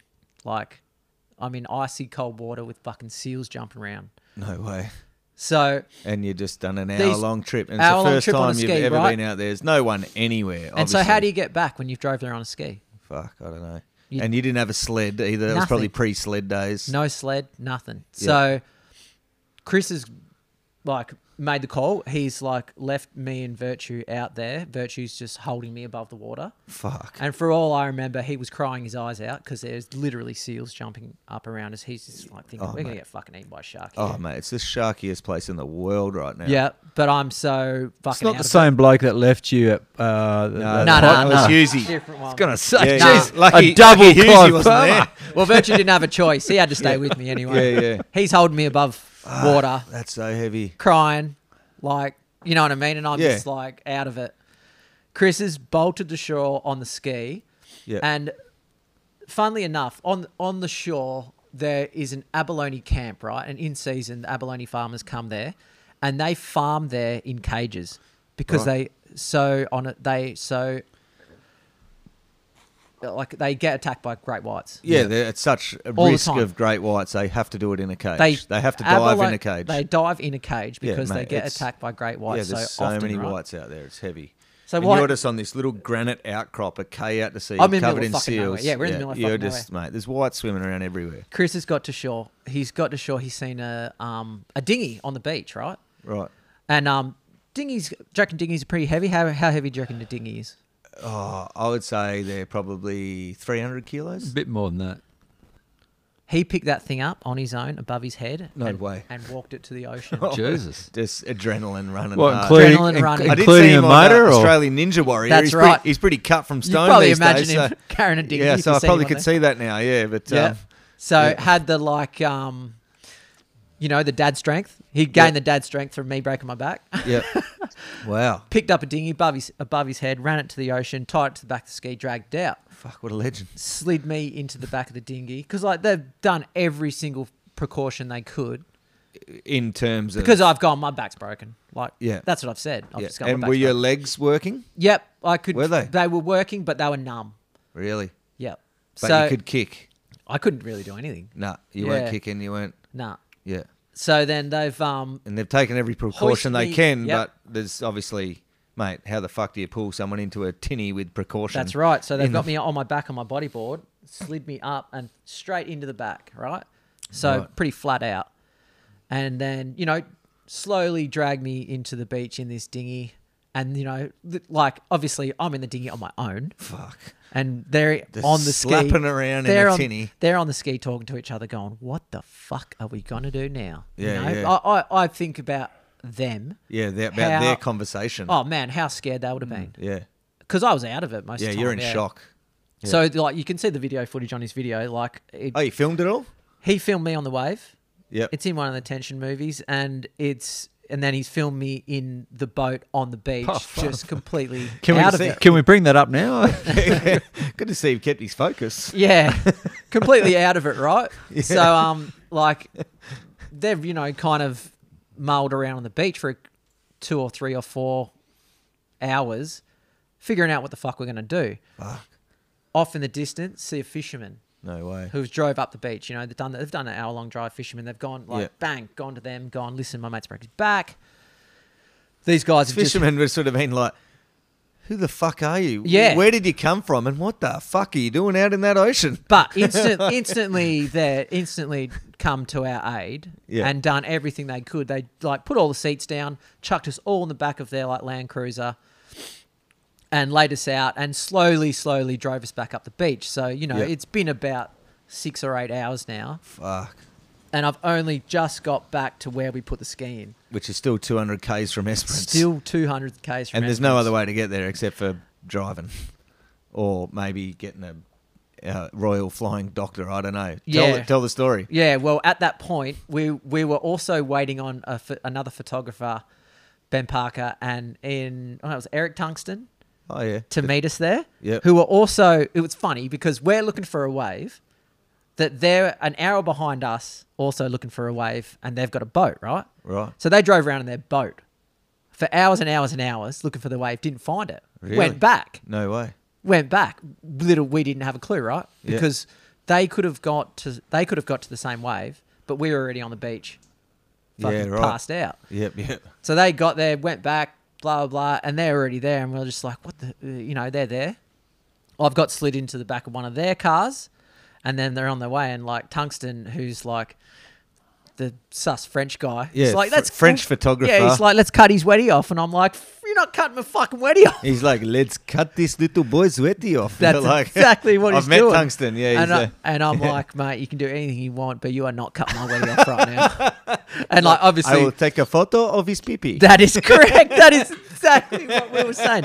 Chris is like, back me up. He's He's going, a you're great- not cutting his weddy off. Leave his weddy on. And we've got like done another couple of They're hours. strange dudes, the Tungstens. Like, they're good dudes, but they're strange. Great dudes, but yeah. Yeah. Like, anyway, yeah, they anyway. do a lot of nude photography. They do. They actually do. And I didn't want to be a part of that. Yeah, yeah. So I can understand. And where I you're knew coming exactly what was going on. from. Oh shit. Gave me a good laugh at the time. Done the 2-hour drive or whatever it is to hospital. Got to Esperance Hospital. I don't even know what that's called or whatever. Yeah. So you And drove then- all the way back there. Yep, drove all the In way back Tungsten's there. car, Got yeah. there, and like this is what like Chris was saying just last night. He's like, it was the most fucked up thing when we got there because they've told them every single detail and taken so much care with me, and these guys just were like, dragged me out the back and just chucked me like in a wheelchair or some shit. And Chris and that were like, what the fuck are you doing? Yeah. And that Where's and the spinal stretcher? yeah. And then they've got inside, x-rayed me, and they've gone, oh, his back's broken. And we're like, yeah, that's what we're trying to tell you. Yeah. And these guys are just like really pissed off at the staff, you know, now. Because they're like, we told you what happened, and you just put him in a wheelchair and wheeled him in. Yeah. And like, yeah, so they didn't really have a leg to stand on. Like, Neither did you. that's correct. Correct. Sorry, I But- couldn't resist that one. But, So- yeah, no, I mean, this day and age, you're liable for all those sorts of No things, aren't you? shit. And, mate, spinal injury, blah, blah, blah. And then if you couldn't walk, then you could be like, well, I could have been okay if you guys didn't put me in the wheelchair. Like, They some just big, heavy repercussions. dragged me out of the car. Crazy. Yeah. And these, like, all the people I was with were pissed off. Yeah. And so they should have been because they just spent the last 10 hours keeping me fucking horizontal. Yeah, yeah. Wow, that's a good effort by them. Yeah. So anyway, they'd gone and done that and fucked all their good work up. And Yep. so we get inside and done the X-ray, got a crushed and cracked L1, which means like your vertebrae basically, which is, let's just say it's about 2 centimeters in height, had got crushed in half, and Right. it had a crack all the way through it. And But- which one? Whereabouts is the L1? L1 is lumbar, so it's very low Okay. on your back. Yep. Yeah. But it was a stable fracture, which was like thumbs up. Yep. That's a huge positive because there's no bone fragment floating around, which then in turn goes into your spinal column, and that's how you become paraplegic. Oh, okay. Yep. So the news is good, right? Right. But the first thing they're saying is, listen, we've got to fly to Royal Perth. Yeah. And it's like, sweet. I fucking hate driving 8 hours from Esperance anyway. So Sweet. get me in the plane. Yeah. But the worst thing, like, all that was obviously bad, but the worst thing I had to do was call my parents, right? Yeah. Yeah. Call me dad. It's like, oh, mate, listen, I'm about to get on a flight. And he's like, oh, sweet. Where are you headed? Yeah, Royal Perth from Esperance, broken back. And he's just like, instantly, because I wasn't a parent then, but I am now, Yeah. you're just like, are you kidding? Yeah. Like, you've broke your back. He's going to be in a wheelchair. Yeah. You're freaking. 100%. And Yeah. like the feelings that they would have felt then that For I sure. now know how they would have felt. Like I feel so bad I put them through that. Like a lot of the stuff I did, I feel so bad I put them through it. Like even surfing the right, like Yeah. if my kids did that, I would be shitting myself, you Yeah. know? Exactly. So yeah, a lot of stuff they went through would have been pretty fucking gnarly. Yep. Yep. So yeah, anyway, Royal Perth was there flat out. I was in a ward with a guy who had crashed his motorbike and had like looked like a robot. He had that much metal going on around him and shit. Jesus. But I was laid up in the bed in there for about a week, Oh yeah. and yeah, like I couldn't. For some reason, this is probably getting a little bit off track, but I couldn't piss or anything for a week Yep. or shit So or anything. they have a It's catheter my in you? body. No, they didn't. Oh. So they had a pan for me, and my body had just kind of given up Yeah. on all that shit. And it got to like literally like 3 or 4 days, and I hadn't done Anything. shit or a piss or anything. Yeah. Which gets dangerous, man. Yeah, but I had a pan there, and it got to the stage where I needed to piss really bad, Yeah. and I spent about 6 hours through the night. Middle of the night, I probably went from like 8 o'clock at night all the way until the early hours of the morning trying to do a piss. Oh, that sounds horrible. Having to piss so bad, but couldn't do it. Yeah. Catheter? No catheter. Oh, Jesus. But not obviously being a little kid, not ballsy enough to ring the bell and go, listen, this is the problem. Yeah.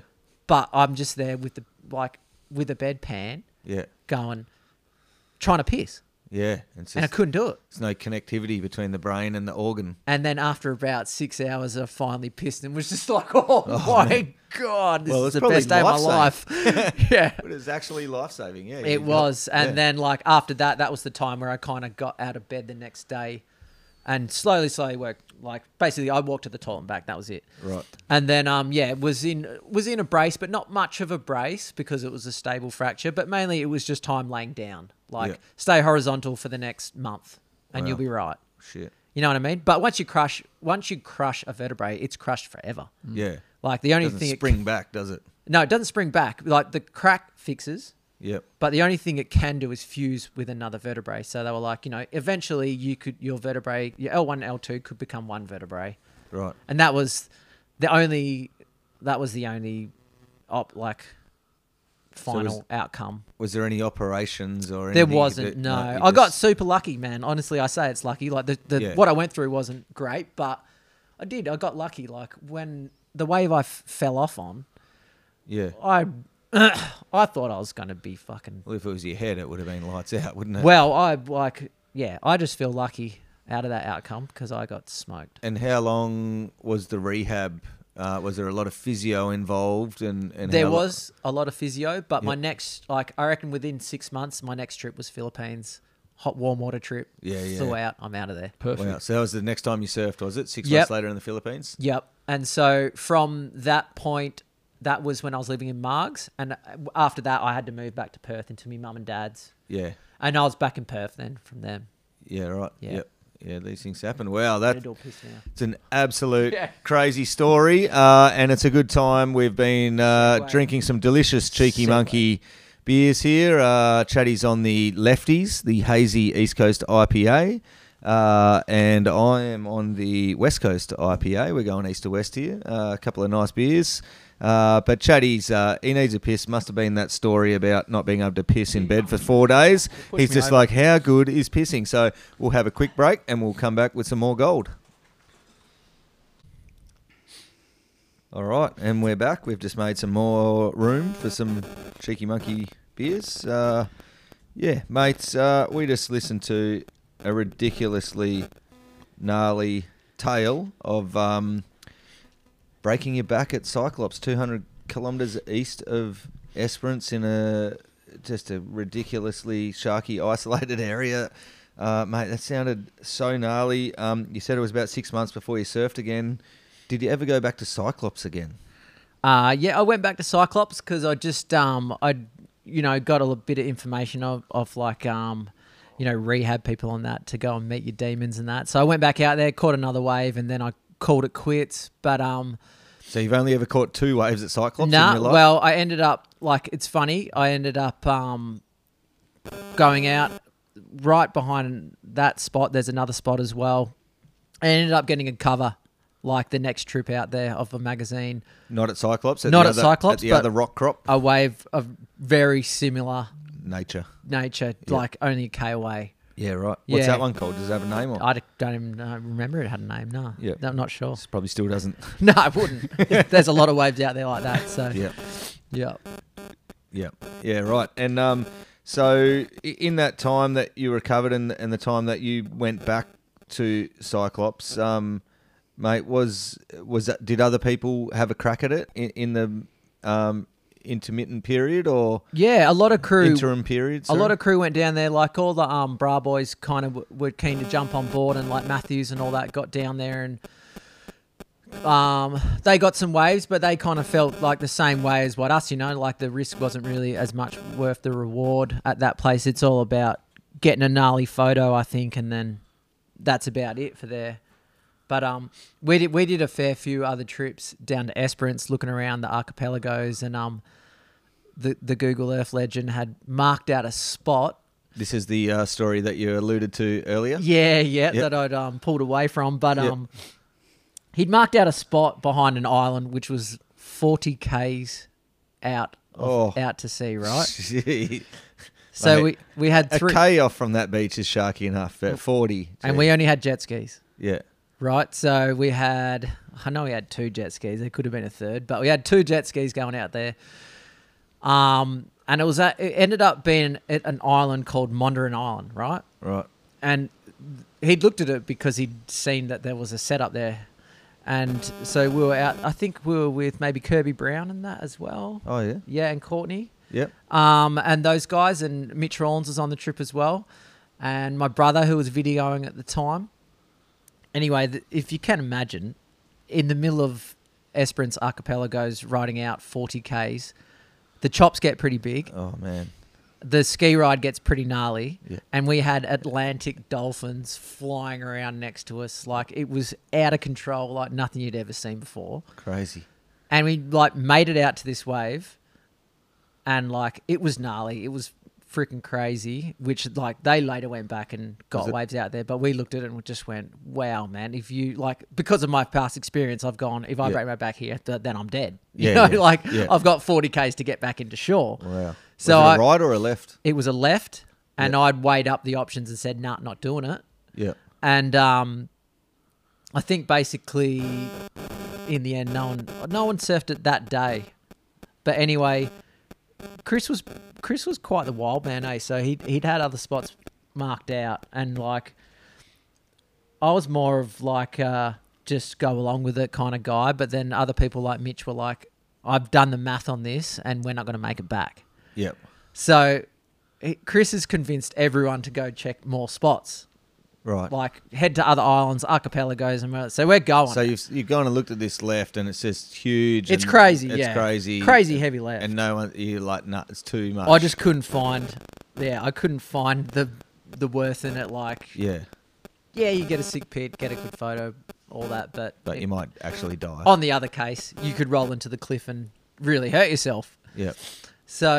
So yeah, that was it. That was done. So no one ever surfed that wave? No, it did get surfed. Like Brad Norris went back there with Chris, and he caught waves and got absolutely pummeled.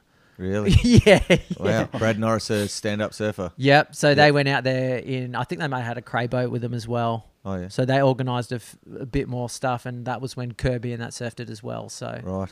But later, Kirby's recently broken his back somewhere down there. he did, yeah. It's not that wave, is it? By any I don't chance? think so. I think it's another wave. Yep.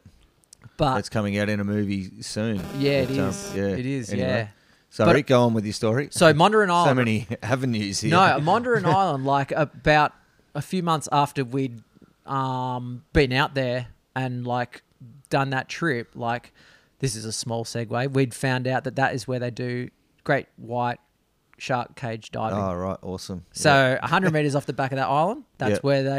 where they have the great white shark cage diving. Oh, heavy. So there's another stupid reason Yeah, not to go. not to yeah. go there. Yeah. But anyway, we kept driving around in the middle of the fucking ocean. Oh, Almost like one of the dudes, like Mitch, he was freaking out. He's going, "We're not going to fucking make it," and he's just freaking out the whole way in. And it was we found it quite funny how much he was freaking out. He's going, "We're not like." Anyway, we got close. We didn't make it. We ran out of petrol. oh no. Both skis ran out. One of the skis made it. Oh. Right. Shit. Got back to the car. They brought a jerry can back out to us. How far off the beach were you by the time you ran out? Oh, we weren't that far. We could see land. Oh, you could see land. Yeah. You can see land from like 8 Ks away. Nah, well, we were close. We were close enough. Like a K. Yep, close enough. Yeah. Which is still a long way with no oars to row your way back in on a jet ski. It is. So they got in. They filled their ski with a jerry can, Yeah. and then brought another jerry can out to us. And then they filled our ski with a jerry can. We drove it in. They filled our ski with diesel. Oh, no. Oh, God. Jet skis don't like diesel. It got us to the beach, but totally fucked the ski. Oh, at which that stage you probably didn't care anyway. But Well, we were like, bang, put the ski on the back, straight into the shop. yep. Someone's there now. Yeah, the mechanic's like draining the diesel and trying to fix the engine for the next 2 days or something. And so we're stuck in Esperance doing that. Yeah. And that was just another trip, you know, that was just another standard trip, basically. That's just what would happen. Like, hunting slabs in the That's what happens. literally in the middle of nowhere. That's Like, right. I mean, a lot of people listening to this are West Aussies and they understand how isolated it was, but there's some people that are probably listening that actually can't quite fathom how isolated you were out there. I mean, we're talking, it's hard to find anywhere more isolated in the whole world, really. I mean, Perth's the most isolated city in the world, and you're like 12 hours towards the desert from there. And the Great Australian Bight, there's just, mate, there's not a lot out there at all. No. It's just, no Except matter for great which way whites. you go. Yeah, except for great whites. Antarctica to the south, and that's about it. good place to shark dive. That's about it. Mate, they sound like some crazy stories because you litters were, I think this is probably a good segue to, you guys were fucking crazy. You were out there just driving around looking for these slabs in the middle of nowhere to get away from crowds or to get the shot, or I'm not sure what it was all about. I guess those waves appealed to you guys on the bodyboard a lot more than on the stand-up because you could potentially take them on.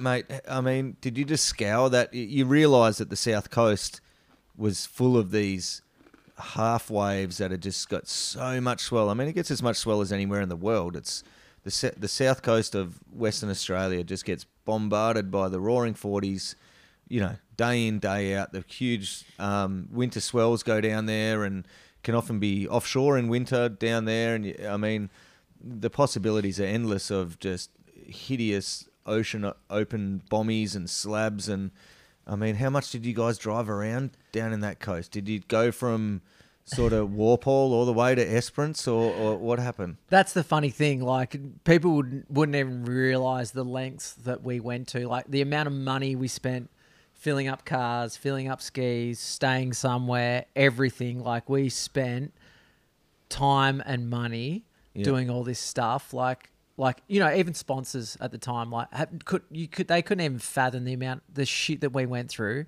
to get what we got. Like, I mean, the magnitude of it all is that we had a crew that wanted to do the same fucking thing. You know, we had guys that were filming, guys that were shooting photos, and that were dedicated to it. Yep. So you felt comfortable. You know, you felt comfortable that these guys were going to cover you. Yep. We were still doing it for sponsors, you know what I mean? Yeah. So we were doing it for them, but we were doing it because we had such a fucking good time. Yeah. We were doing it with people that we loved doing it with. Like a guy, Phil Gallagher from the East Coast, would fly over every freaking time Yeah.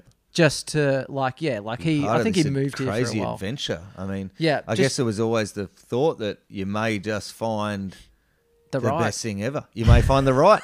Yeah. So, mate, how did you find the right? Were you in the first group of people to find the right? Well, I mean, how did it happen? Yeah, like that was like. And we're talking about the right, which is everyone knows as the right, which in this day and age is easily one of the craziest photo opportunities for surfing in the world. It's one of the craziest barrels in the world. It's huge, gnarly. How did you stumble across that? And were you the first people to crack it? Yeah, so we were surfing another wave pretty close by called Ron's for a number of years. And Old Ron Dogs. yep, and Yep. then we'd found a wave which we called Fags because we called one of our mates, Sean Virtue, Fag. I don't even know why he's called Fag, but his name, that's probably the worst nickname you could ever have. Yeah, that's rough. It's pretty bad. But we found out originally that the locals had named the wave Redbeards, I think. And that was a really, really heavy left, which broke in front of like rocks. It was pretty gnarly. It was really, really gnarly. And they had they had photos of it, and they had photos on their fridges of it and stuff. Like there was a Of couple. this left. Yep. Called Redbeards. Yep, and guys like Chris Shanahan and Rufus and Griggs, those guys were all The South Coast. the most legends hard. from- They're the most hardcore dudes you could ever meet, right? Because they're Yeah. surfing these waves and they're taking photos on a little camera just to remember it by, and Just of sticking each it- other, yeah. and sticking it on their fridge, and not even Yeah. of each other, just off the empty waves. Like Yep. they're as gnarly as it gets. Them guys. And they're stand-up surfers. Stand-up surfers obviously. Yep. from down there who live in Denmark, and Yep. so they knew about that wave, but I'm not totally sure. They might have surfed it before, like caught a couple of waves, but we found it, and it was definitely after them, but we found it and surfed it straight away, and because it was a heavy wave and like. So did you? The Totally- first time you seen it, was it from the beach there at Conspicuous or No, so we were straight out there on skis? on skis, yeah, like Yep. because we only went anywhere on skis really. Oh yeah. Like we found the part of the ocean that we wanted to go to and got in and took it on skis every Drove around time. looking at it on skis. Yeah. Yeah. So we surfed that wave kind of maybe for a year or two before, like, you know, big swells that big, no one would go down there, right? Yeah. They'd go to Cowbommy Yep. or they'd go to North Point and hope to get some in between closeouts and stuff like that. Swells like that, they wouldn't think that, like, Ron's is too big. Like, what's that wave out at Peaceful Bay? What's that called? Curlies. Curlies. Yep. Love that wave. Oh, it's sick. Yeah. That maybe that wave would hold. Yep. And there's other waves in Denmark that maybe would hold in those swells, right? Yep. Really big swells. Like Gnarly. Ron's is like a middle of the range swell, which Yep. still has 8-foot kegs. You know what I mean? Yeah, but it maxes out. But it maxes out. But anyway, it must have been a big swell. We were surfing around there, and I've just gone like, seen some kind of feather out there or something, and just gone, mate. I'm saying there's a chance. There's something out there, and I reckon there's a chance it's something out there. And just gone. Let's like, you know, we've drove enough through other swells and on road to waves that we've got absolutely nothing at. This was kind of nothing, you know. It was like, all right, well, let's check it then on the next big swell. So, but you do have to make sacrifices. It's like, all right, well, we're not going to get surf North Point. Everyone's going to get pumping North Point. Yep. We're going to be down here looking for a wave. Yeah. So you make sacrifices Yeah. because it could be nothing, right? Yep. And you've blown your whole day. Anyway, we rocked up. We're rocking up there and seeing a couple of waves come through. Once again, no idea of scale. Yeah. So, like, And that's such a no idea scale wave. it's a isn't no it? idea thing. Like, It's you heavy. don't know. Like, these waves come through. You can count slowly how long a lip takes to land, and you know that's pretty big. You know. If you even get to count it all, I think it's big. Yeah. That kind of thing, you know, that's the kind Yeah. of thing you're thinking in your head. Like, all right, Right. 1, 2. Well, that's pretty big. It's Yeah. landed pretty slowly. When waves move slow, it Yeah, means when they look slow-mo. if they go Yeah. slow, they are big.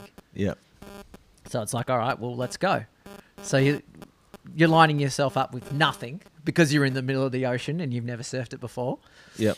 I think maybe, yeah, like, I don't know who was the first to get a wave out there, but we've taken a few, like, kind of surfed about maybe 3 or 4 waves each. Yep. Toe-ins. Yep, toe-ins. We got Phil Gallagher there shooting, and kind of we're pulling off, and we're pulling off all these waves and thinking, geez, that was pretty sick. Like, what was that like? And we're going up to Phil, and he's like, nah, it looked like it was a pinching. I was like, all right. It's righto. Like, it was like at first, that wave was called the Gub. It's called the what? The Gub. The Gub. Do you know what a Gub is? No.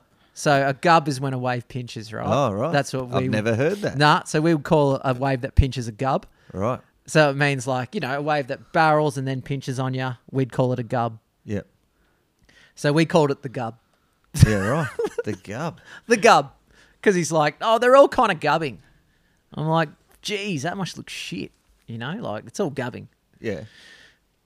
Anyway, we surfed it out, done our day, and then got back to the beach and looked at the photos, and we're like, what the fuck are you talking about? What do you mean, Gub? Like, Virtue got a cover from that day, which looked like the fucking heaviest wave you've ever seen. Yeah. And it was. It was And it instantly, was. Yeah, instantly all these waves are on the cover, full story, Yep. everything. It's all out there. Yep.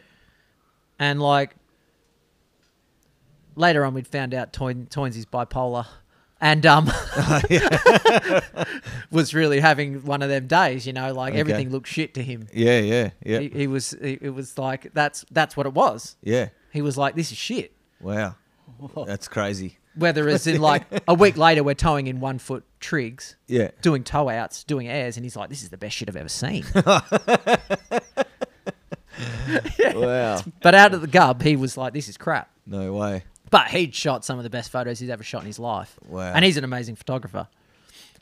And so, yeah, that was the first session out there. And we'd surfed And, it. and, and I mean, that wave, I've noticed, I've only been out there once on ski just watching, and like a 10-footer won't actually break out there. No. Like it needs to be like 15. Or I mean, I'm who knows, you know, like whether it's 15 or whatever, but it seemed like I was seeing 10-foot swells that just wouldn't break. They needed to be bigger.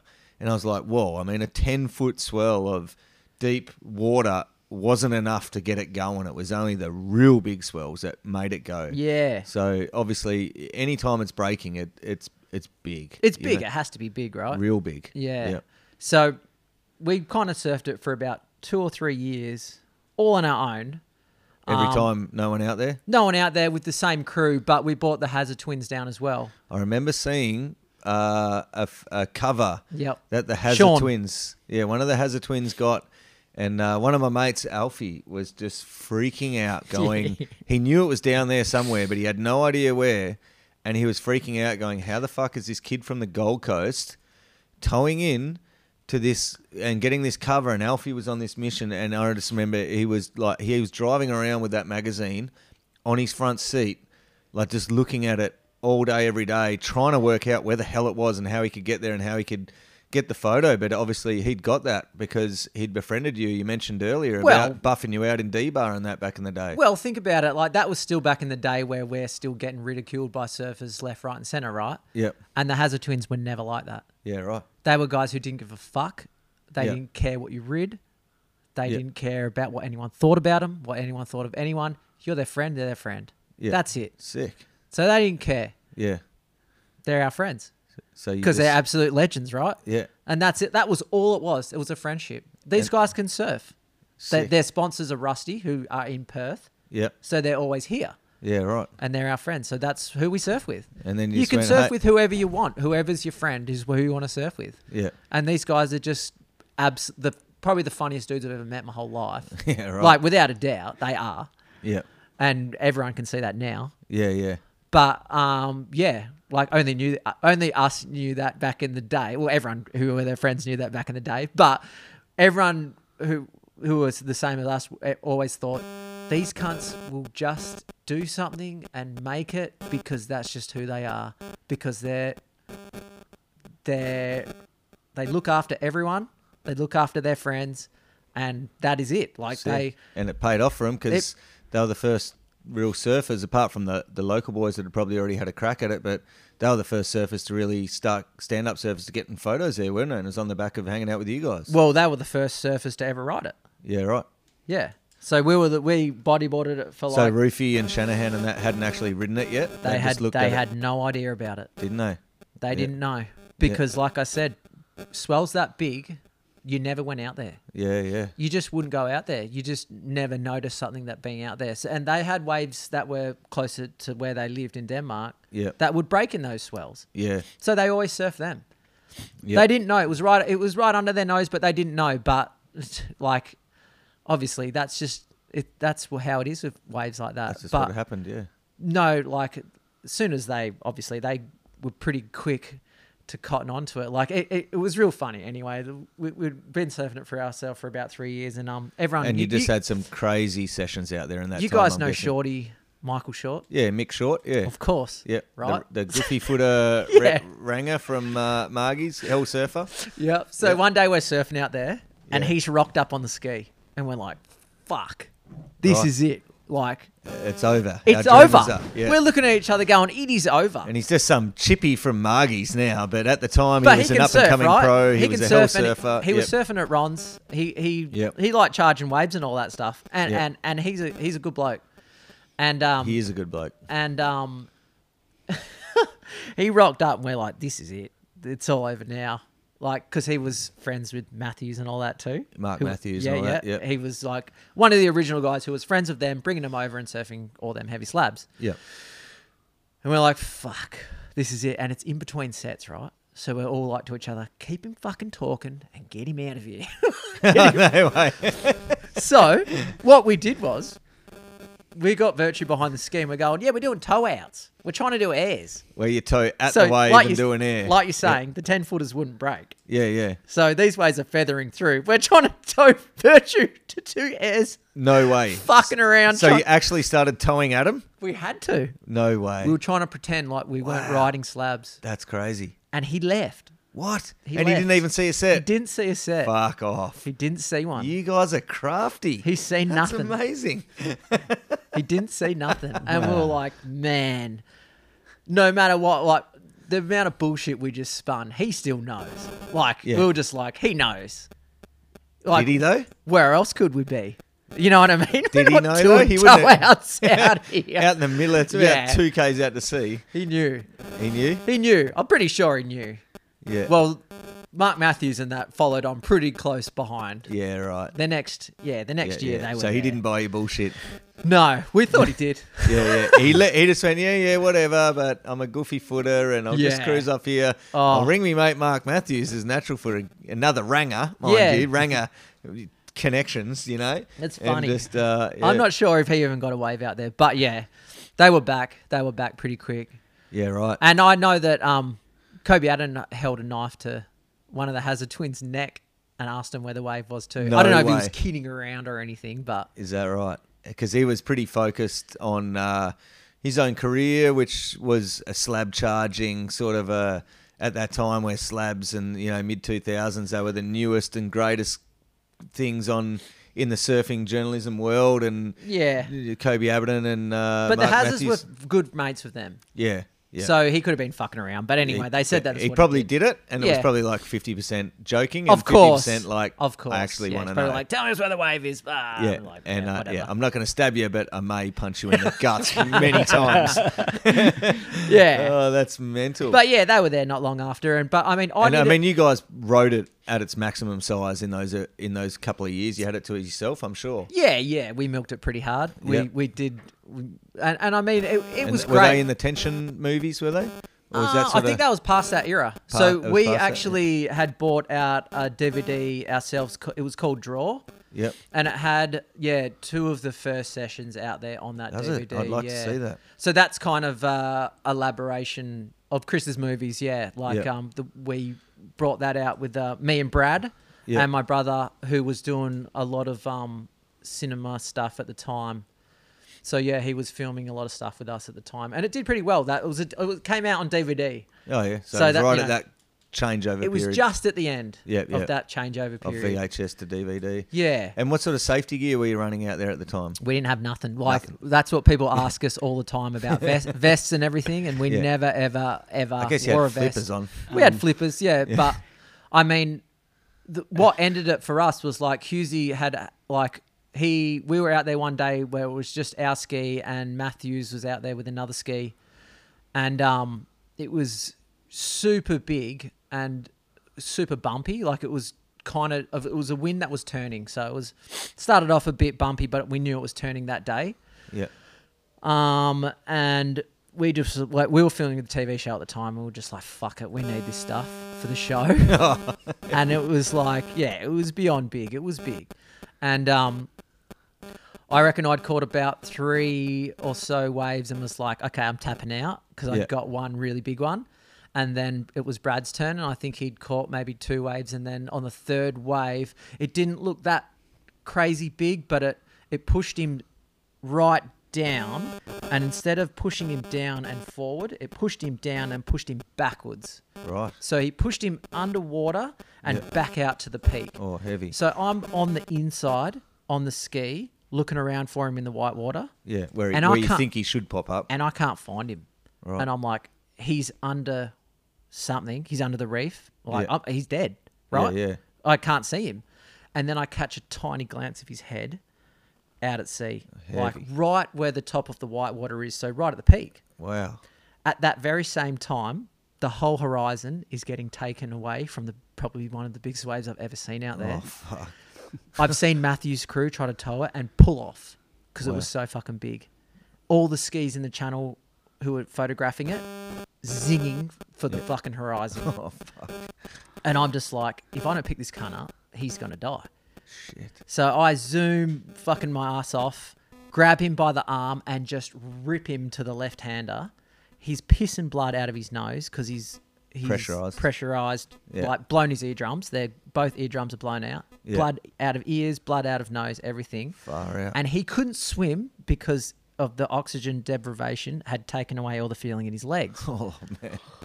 So Oh, it sounds horrible. if I didn't drag him out of that wave, He was gone. he would have died. He wouldn't have found his way to the top. With, That was it. equilibrium and all that. That was the last trip. And that was your last trip as well. He sold the ski. Did he? Ski Yeah. gone. Yeah. I didn't even know he sold it. Oh, really? Ski was gone. Really? He looked at the big picture and was like, "That's it." We're done. Yeah, because that was it. Like, if I didn't grab him, Yeah. he was gone. dead. Yeah, for sure he was dead. 100%. Yeah. He couldn't. It's even- amazing no one's died out there, really, in all honesty, isn't it? I mean, such Yeah, yeah. Well, I'm trying to think of the people that have surfed there. Like most of the people you think have a bit of ability. I don't know, because lately, I don't know who's been out there. I don't know if there's some cowboys out there just Yeah. trying to get a shot. But you'd think most of the people are pretty clued in and have a bit of ability to Yeah, know. now everyone's got, proper flotation vests and that, but I mean, ability doesn't count for anything. I mean, if you went down where Husey went down and got sucked back out to that way and a set come up, it's got nothing to do with ability. It's No, just, that's true. Because Norris had told a same story to us. Because Yeah. he blew his eardrums out and he ended up on the peak as well. Yeah, right. So it's something that wave does, where Right. it has a spin cycle which pushes you Underneath. It pushes you an opposite way. Wow. So if you don't go with the white water and you go deep enough, Yeah. you get pushed out the back, You get sucked back out. which is the worst place to be. Far out. Right? Because in front of the wave, it's all deep, so that's sort of... Well, you're still 50 meters away from a wave breaking, and Yeah. you can duck down and go under it. Yeah, that's if it. you're on the peak, Yeah. you're fucking It's, all over. Yeah, it's just dynamite in your wetsuit. So it wants to kill you. Wow, that's crazy. Oh, So, on that same day, this is the same day. So this is probably just when we got out the back that day. yeah.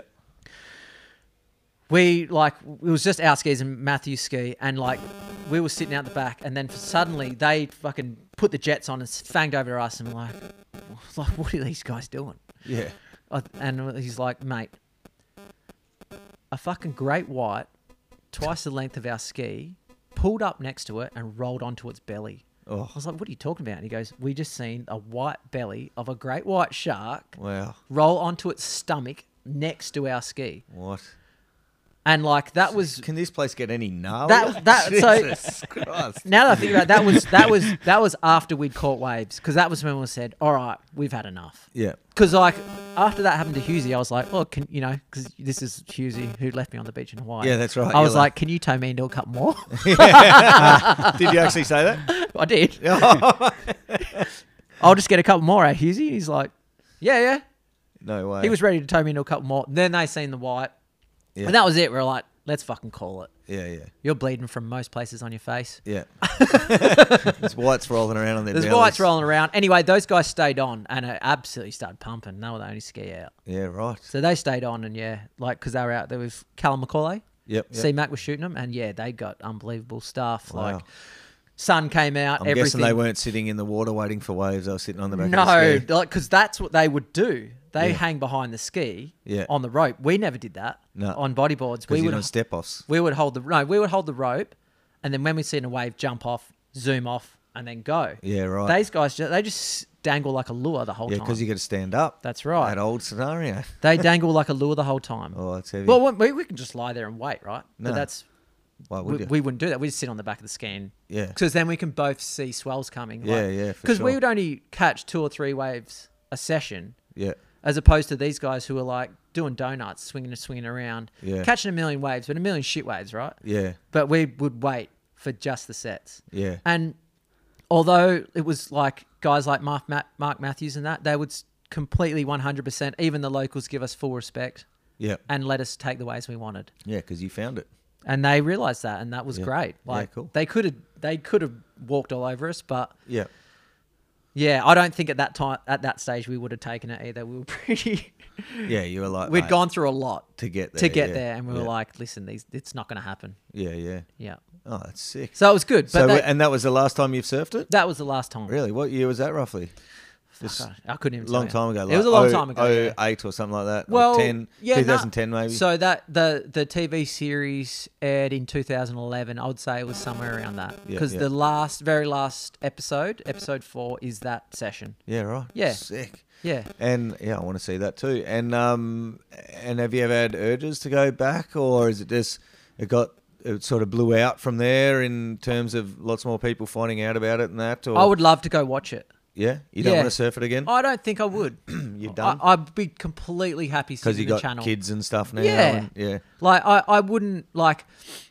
Okay, so guys like Ollie Henry, Yep. like he. Young guy from Yales. I've seen an amazing photo of him just recently. Yep. Real deep one. Yep. So like that's the type of like he would kind of get in touch with me every time he has a session out there, because he wants to tell me about it, and I think that's sick. Wow, that's cool. Yeah, I'm so frothing on that, and frothing on guys like him who he's just like, you got to come down with us again, like wanting, like kind of trying to get me to come down with again to share with him, and I find that so Yeah, it's sick. Such a great tip of the hat. Yeah. From a young guy that's Yeah, yeah, it's an awesome guys like him are like the pinnacle, like they're what we need.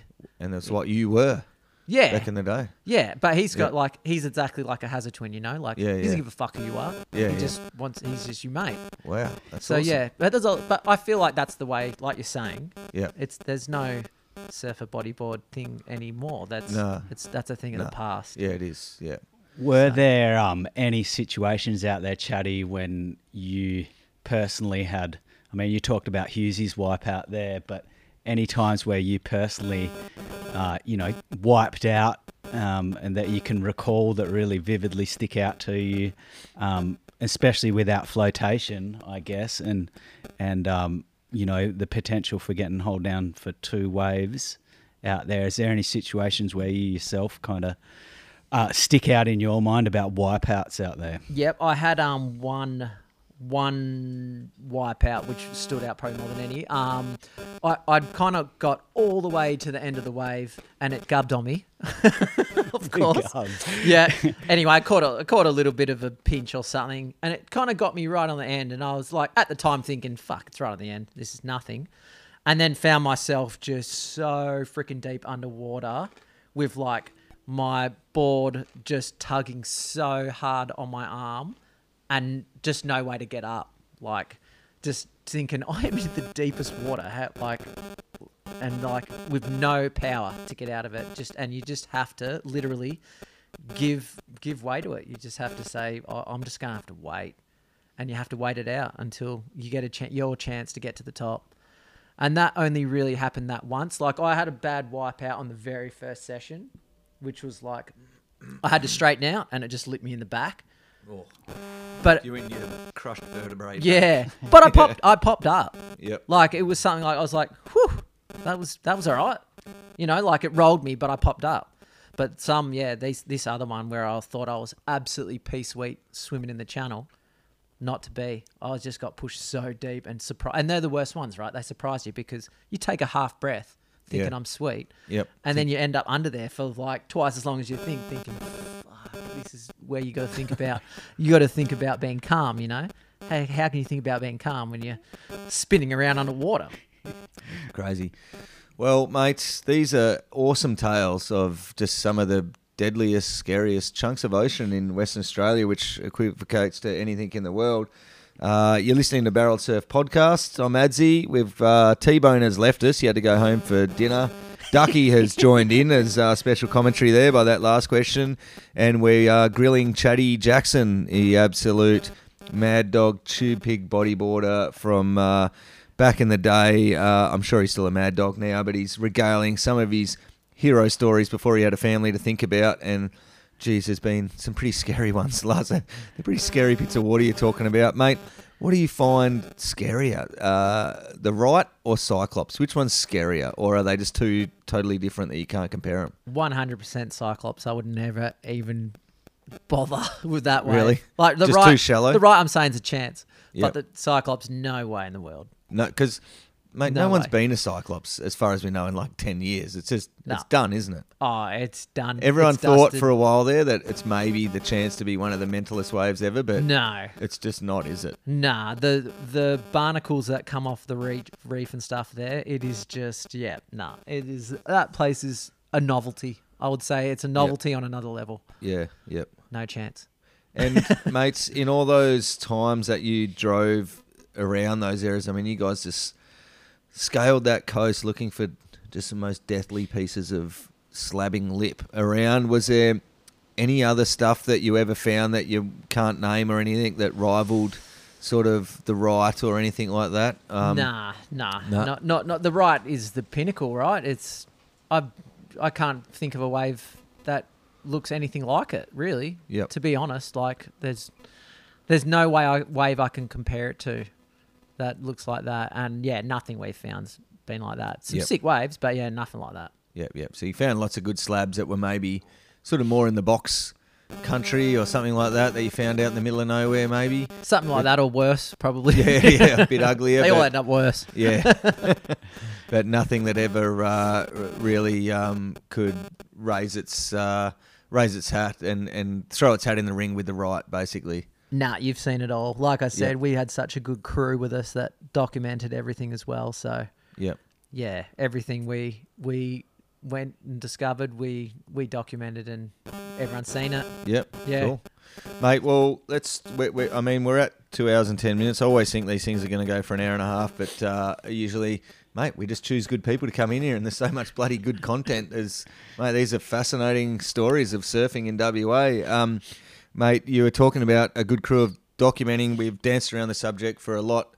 The tension movies. Chris White's project started, late 90s.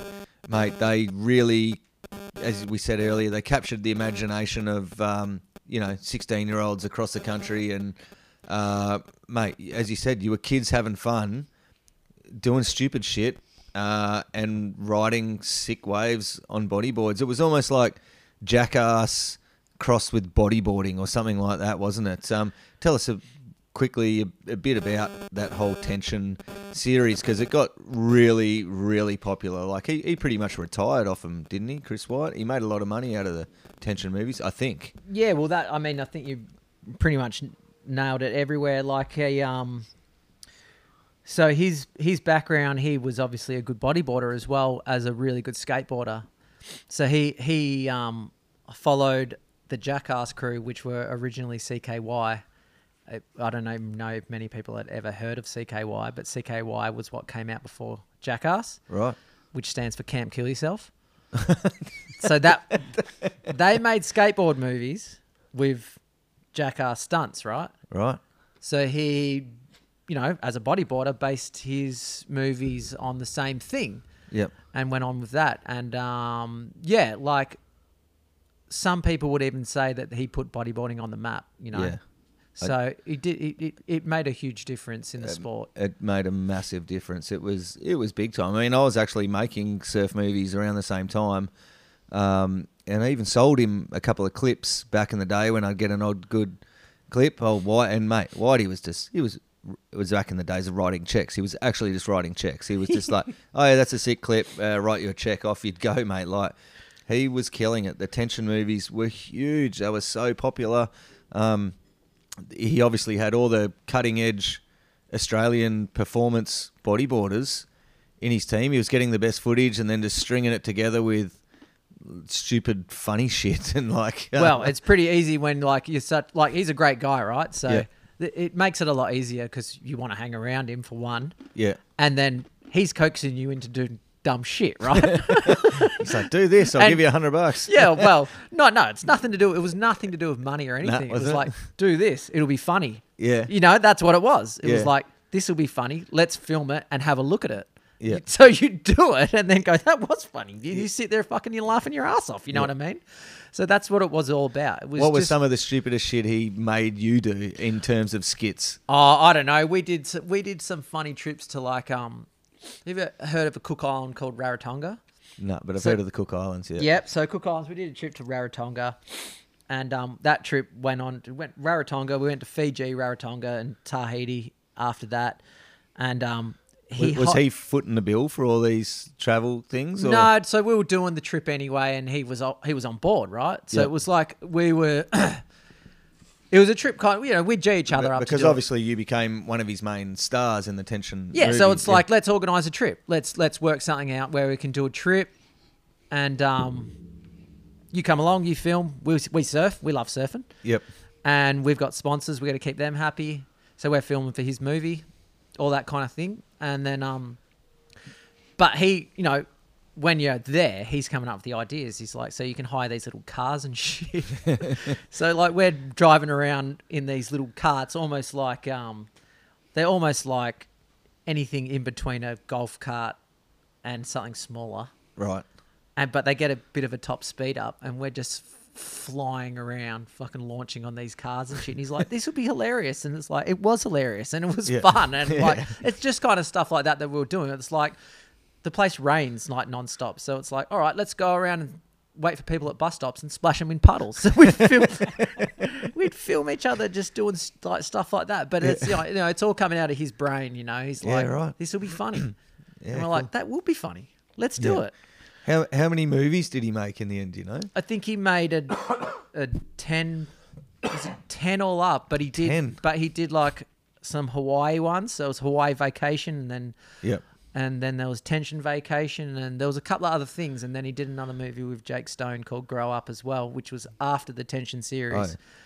Yeah, so I always, one of my favourite bits, I didn't watch them all, but I definitely watched some of them. Someone doing a bottom turn once. It was like bottom turn, and it cut to one of you guys, I don't know, and he's driving some car in some suburb in Perth, and he's just got up, pulled his pants down, stuck his bum on the steering wheel, and turned around a corner with his bum, and was like bottom turn. I was like, fuck, that was pretty funny. but that's what it is. Who was It's that? like, Who was that? You know that one? you wonder if people have the same.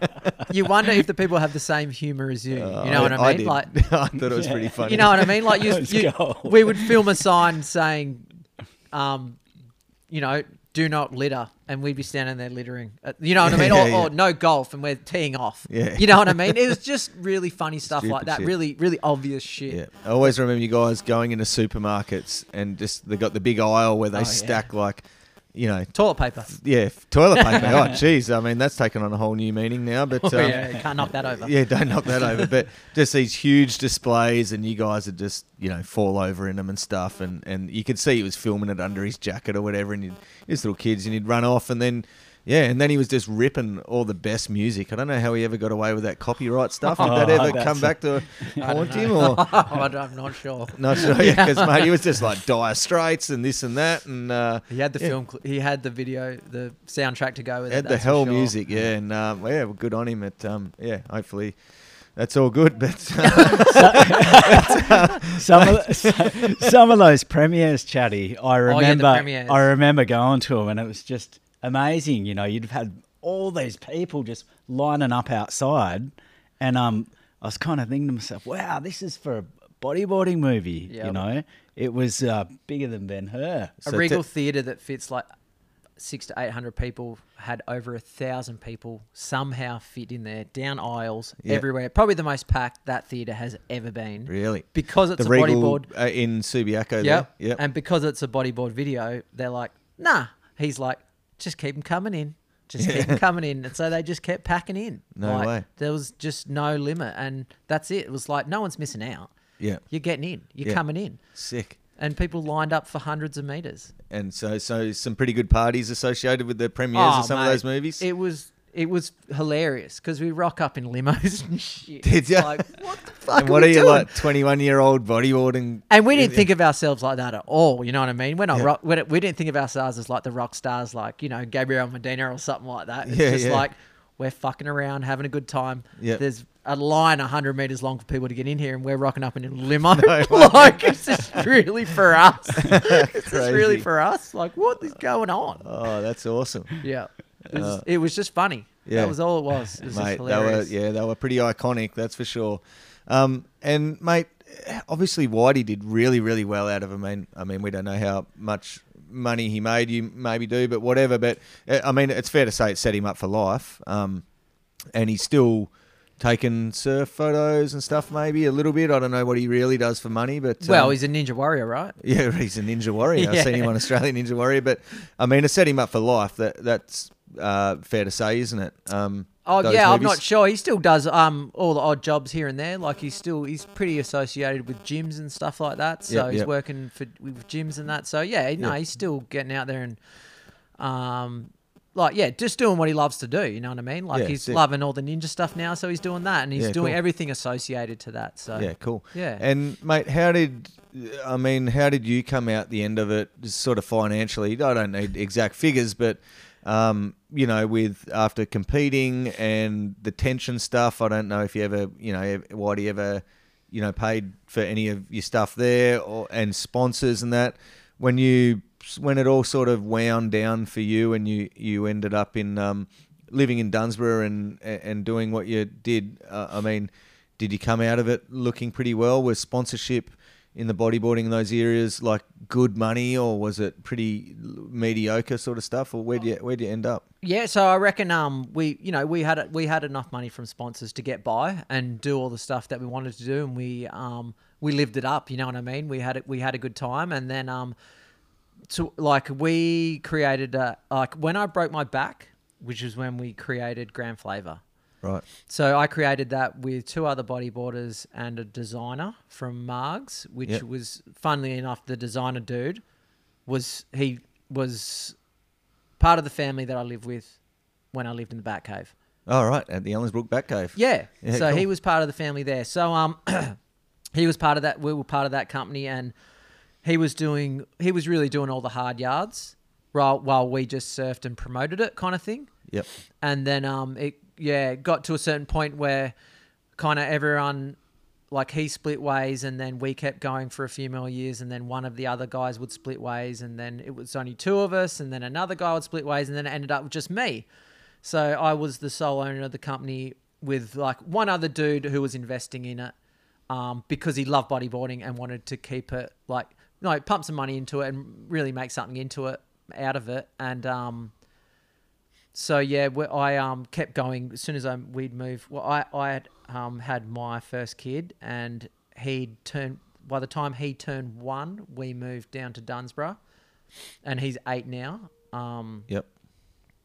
And so we moved down here, and I'd just been doing the clothing, moved straight into like a shared office in town Yep. to work out of there. And it was great because I was working with a lot of local people and a lot of creative people who really helped me along with my trip, with the brand, and then so I took over the brand on my own, which had been built up, and so that was good for me. I enjoyed doing that. I enjoyed designing clothes. I enjoyed all that stuff to do with the brand. So I kind of really love doing that. But is that all you're doing these days, work-wise? that is all I'm doing. Yeah, Yep, I'm and it's promoting the going brand and okay? everything. But COVID's took a bit of a turn on it Yep. all, and last year we got hacked on our Instagram and everything, which Yeah, is you told me really, about that we off had air. a total fucking meltdown. Really, like when COVID hit, it's been a meltdown. Like we got hacked all at the same time, and it hasn't been great. So what I've been trying to do really is build up a big local based supporter group. Yep. Because that's what you do, right? When you're in a country town,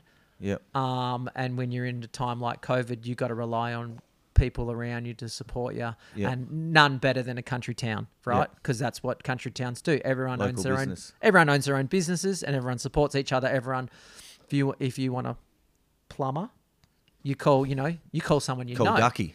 Don't call me. You call someone you know, though, right? Yeah, You that's you don't call someone from. Yellow Pages. Yeah. That's right. You know someone. So Yeah. I'm hoping to get the support base down here that says like, I want to buy a jumper, I'm going to buy it off me. Yeah, cool. And that's what I'm working on. And I'm working with because I'm working in a shared office. I've got like Local Advantage, who's Yep. from Dunsborough, and they're Yep. like, I'm working with people like that who are local and doing good deals for people who are local for Sick. Grand Flavour. So yeah, that's what I'm trying to do. Trying to get everyone on board Yep. locally to Awesome. make Oh, it that- happen, mate. because I know that the local community can support it. We'll get behind Grand Flavour because, mate, the world champion bodyboarders sponsored by Grand Flavour, and That's it come right. from old local Chatty Jackson, who's just a legend from WA who made it happen. So any WA or Aussie guys out there, definitely get behind Grand Flavour and support the man who has done a lot for bodyboarding, from knocking over cans of baked beans in the supermarket for cameras to pioneering some of the heaviest waves on the planet. So that's pretty awesome, man. It's all in the same realm, mate. It's all pretty much baked same beans shit. Yeah. You guys had a lot of baked beans down on that south coast, didn't you? Yeah. Knock them over and then take them down. That's it, mate. So yeah, that's pretty awesome, mates. I think we should probably start to round it out. There was a couple of big stories there. You've got plenty more. You've got a lot of great stories, and you've done a lot in the surfing world. But let's wind it up. Got a couple little questions that some I like to ask everyone, and some will be a bit more specific to you. One that is specific to bodyboarders. I've always wondered, when they do those really huge airs, straight airs maybe still a bit, but especially the ones where you go up and you sort of do the backflip. You hit the lip and you fly out frontwards and you land backwards. Like, mate, does that hurt when you're landing? You're just slapping on the water so hard, and maybe your balls and your guts, and Mate, everything do they hurt? Everything hurts if you haven't done the preparation. That's for sure. How do you prep for that? Well, that's What do just you- core strength, right? Is it? That's this. So you do big airs like that, land on your guts like real hard, and sometimes it doesn't hurt? I still do them now, but they all hurt. Because, mate, some of them, they just...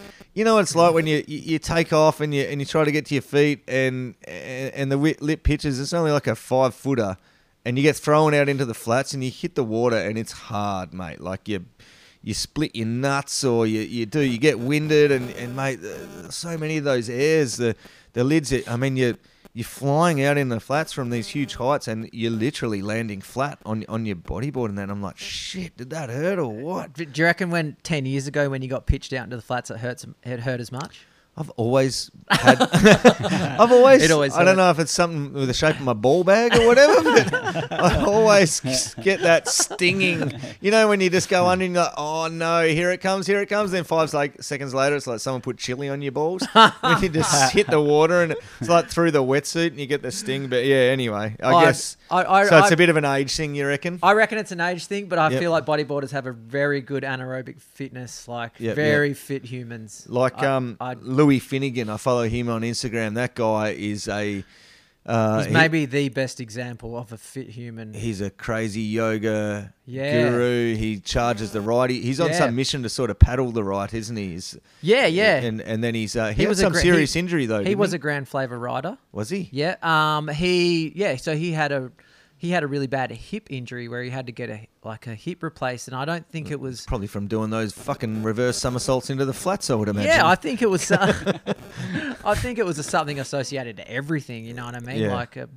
But that's the thing, right? He's the fittest human you can see, and he still had something like that happen to him, and he's gone through all the surgery now, and hopefully he comes out the other end can get back to doing what he wants to do. Yeah, fair enough. And all right, mate. Well, what about quickly? I've always got one that's called Worst Wipeout, but I think we've covered that already. I'm pretty sure. Yeah, probably Yeah. between the Hawaii one and the I'll Cyclops give that one. Cyclops. I'll give that Cyclops. So, mate, the best ever session is. I mean, I know it's always hard because I always reckon it probably comes down to sort of about 5 or 10 really at a career's when you're 40 or whatever, and you know. But just is there one that just jumps out straight away at you when I say what's the best session ever? Oh, there's nothing that jumps out straight away. But do you know what? I really love the northwest Yep. of WA. Because we didn't even cover that. Nah, and I just love being up at Toomey's and that. Yeah, And yeah. I just think the vibe up there's great. And Yeah, I it's so love good. sessions out there, no matter you get as good a waves as anywhere else. But I just like that area code. Yeah, sick. Love that area code. Yeah, not to mention the deathly right in front of the cliffs, just that's a south good of the wave. sea. I'm sure Yeah. would appeal to your kind very much so. Yeah, I've seen some pretty epic waves there, and then the long deathly pits of Toomey's would be right up your alley. And as you Yeah. say, it's the vibe. It's the sun, the water clarity, the fishing. It's just the campfires. It's pretty epic. isn't Camping's great, right? it is good, It's mate. everything Yeah. up there.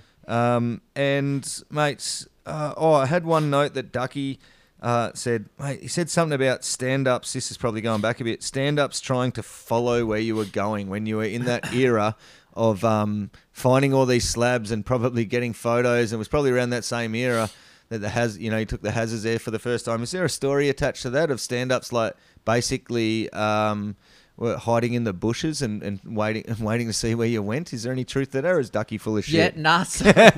You full of shit, Ducky? No, I think we'll let Chatty answer that. It's I a guess. loosely based story, right? Because it's Okay. all you're hearing this off other people, right? So when we were surfing them waves, we were parking at certain spots, Right. and then so we'd park at certain spots that you'd surf. You'd park to go and surf all the regular waves, right? But then we caught wind that we were getting Tailed. Yep. So we changed our spots. We changed the spots that we were parking at, and Who was tailing you? Do you they- want to name names? I don't think I'm not that type of person. Okay, then. I'm not going to name names. I'm not going to do it. But stand-up They surfers. know who they are. So some serious stand-up surfers who Slash wanted a piece of the photographers. action, slash photographers, Yep. had started staking you out, basically. Is this on the south coast or around here? This was for the right. For the right, was it? Yeah. Yeah. So they were staking us out. So we are told, right? So where were you parking at the start? We would park where everyone else would park to go down there around Peaceful Bay. Yep. Yep. Yep. Everyone put the cars and that down there, but then when we wouldn't park there, it would be a bit weird, right? And we Yeah. were still surfing the same way. Because no one really parks there now, do they? They park... No one parks there anymore, no. No, They no. park where we park. So is that why you shifted to the inlet? So we shifted to the inlet Yep. because the Google Map legend was like, hey, maybe we could get through here. Yeah. So we've ended up putting everything in there, which was a easier trip. Way easier. You got a little cabin right there. You got Yeah. easy anchorage. It was easier. It was an easier trip, but it wasn't. It just wasn't a known thing back then. Yeah, it wasn't.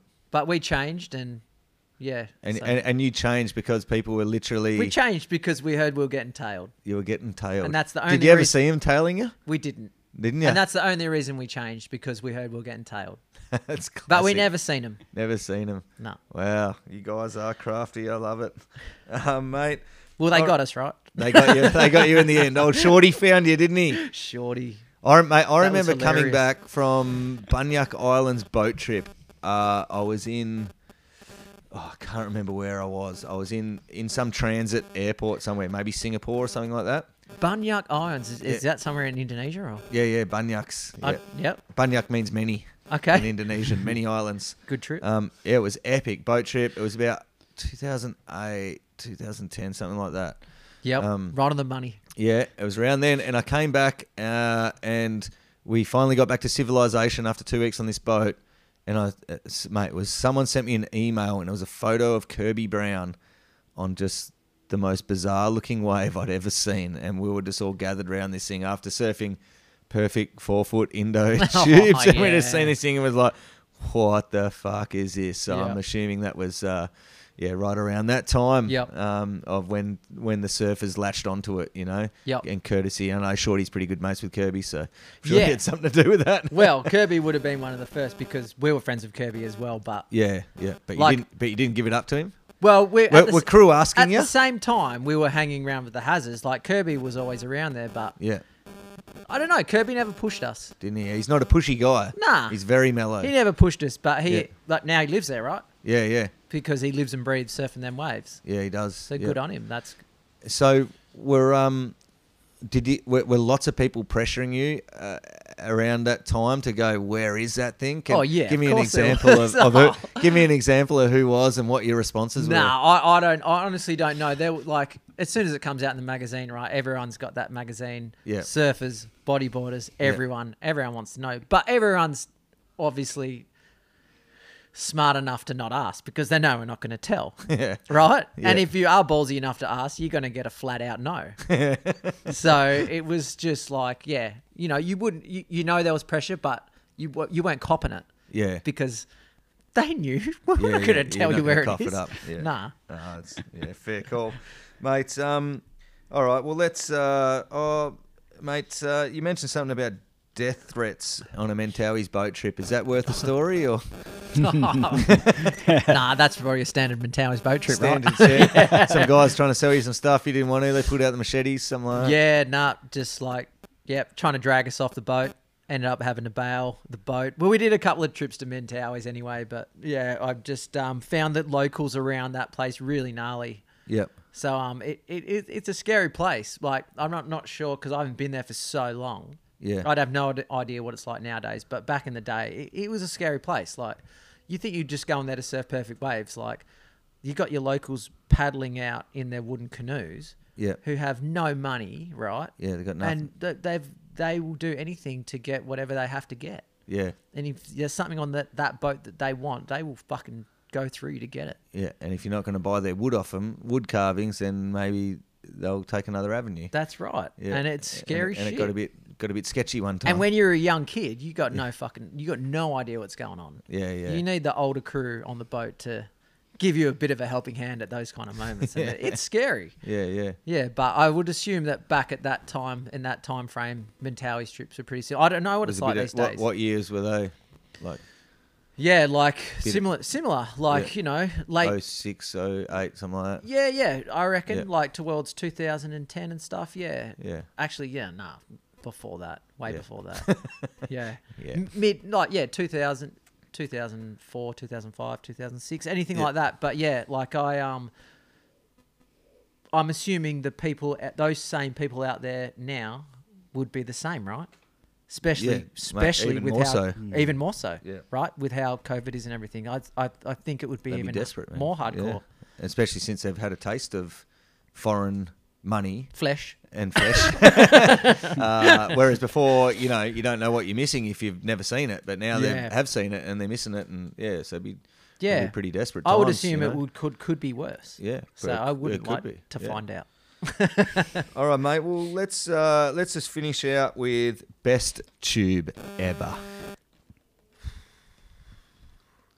Oh, it's got to be Toomey's, I reckon. Does it? A big Yeah. triple or something? Yeah, Or a- like I'd obviously the right, but the thing is with the right, it's so big you can't even see it. Really? You don't even know if you're in the tube. It's so big that you can't even if you look up. Yeah. It's just so big you can't see it. Wow. You can't So you're see not it. getting the tube feeling because Nah, you like can't see the tube. a tube vision is a tube vision, right? Yeah. It's So, all yeah. about the vish. That's a right. And when you're at the right, it's very fast and it's like you're getting put put at the bottom of an avalanche, which is exploding you out, and you're Yeah. not taking the time to have a look around, right? Yeah. So yeah, I reckon Toomey's in that like sick pits up there. Yep. I Yep. just love that wave. Yeah. Fair enough. Getting three And big Indo, chips. Indo, good waves in Indos. Yep, yep. In Indo had some sick pits there. Yeah. Sick. Otherwise, I don't know. Yeah. No, that's good. Yeah. Mates, I reckon we should probably wrap it up. Thanks so much for coming in, Chatty and Ducky. It was a good tip-off by Ducky to get you in here. There were some epic stories, man. Those Cyclops stories and discovering the right is crazy. Crazy stories. It's, scary, mate. It just wigged me out, and some of them just thinking about actually what you were doing, to those that know, it really was crazy what you guys were doing.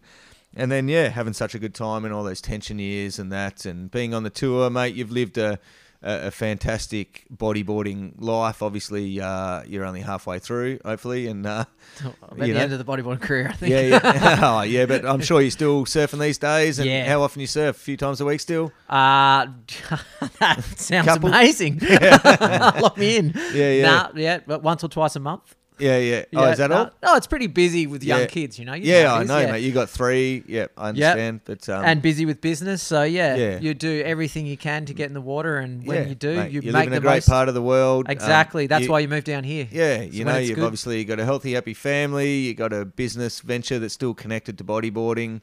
You're still watching bodyboarding. Do you watch surfing Do you know what? competitions, stand-up You surfing? get very the excited WC? through living through your kids. Yeah, I for reckon. sure. That comes like that for me. That's come as a second wind. Like instead of just going surfing and entertaining myself, like if I see my kids being happy, that is what Yeah. makes me happy. Are they So on bodyboards? I yet? don't miss anything that like if I miss a swell, I don't miss it anymore. Yeah, Yeah, like, yeah. whatever they do. Yeah, no, my oldest son rides a surfboard. Oh yeah, Yeah, still pushing me into waves at meal up and that, and yeah, sick. every day and every week. So yeah, he's getting into that, but he just does it for fun. He's not.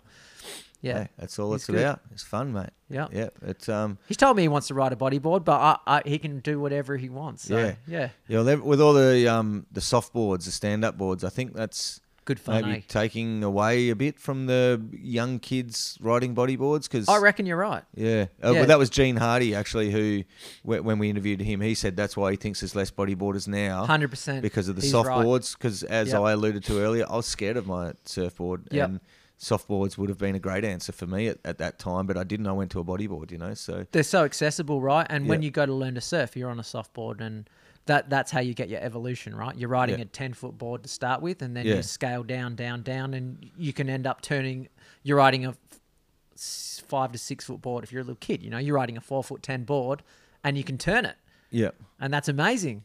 yeah, exactly. And yeah, But mate, I still think there's a place for bodyboarding because let's be honest, without bodyboarding, the right didn't exist, and all these waves didn't exist. Maybe they would have got there eventually anyway. But mate, bodyboarding they just were hunting ugly waves that were really right on that precipice of unrideable for so long that.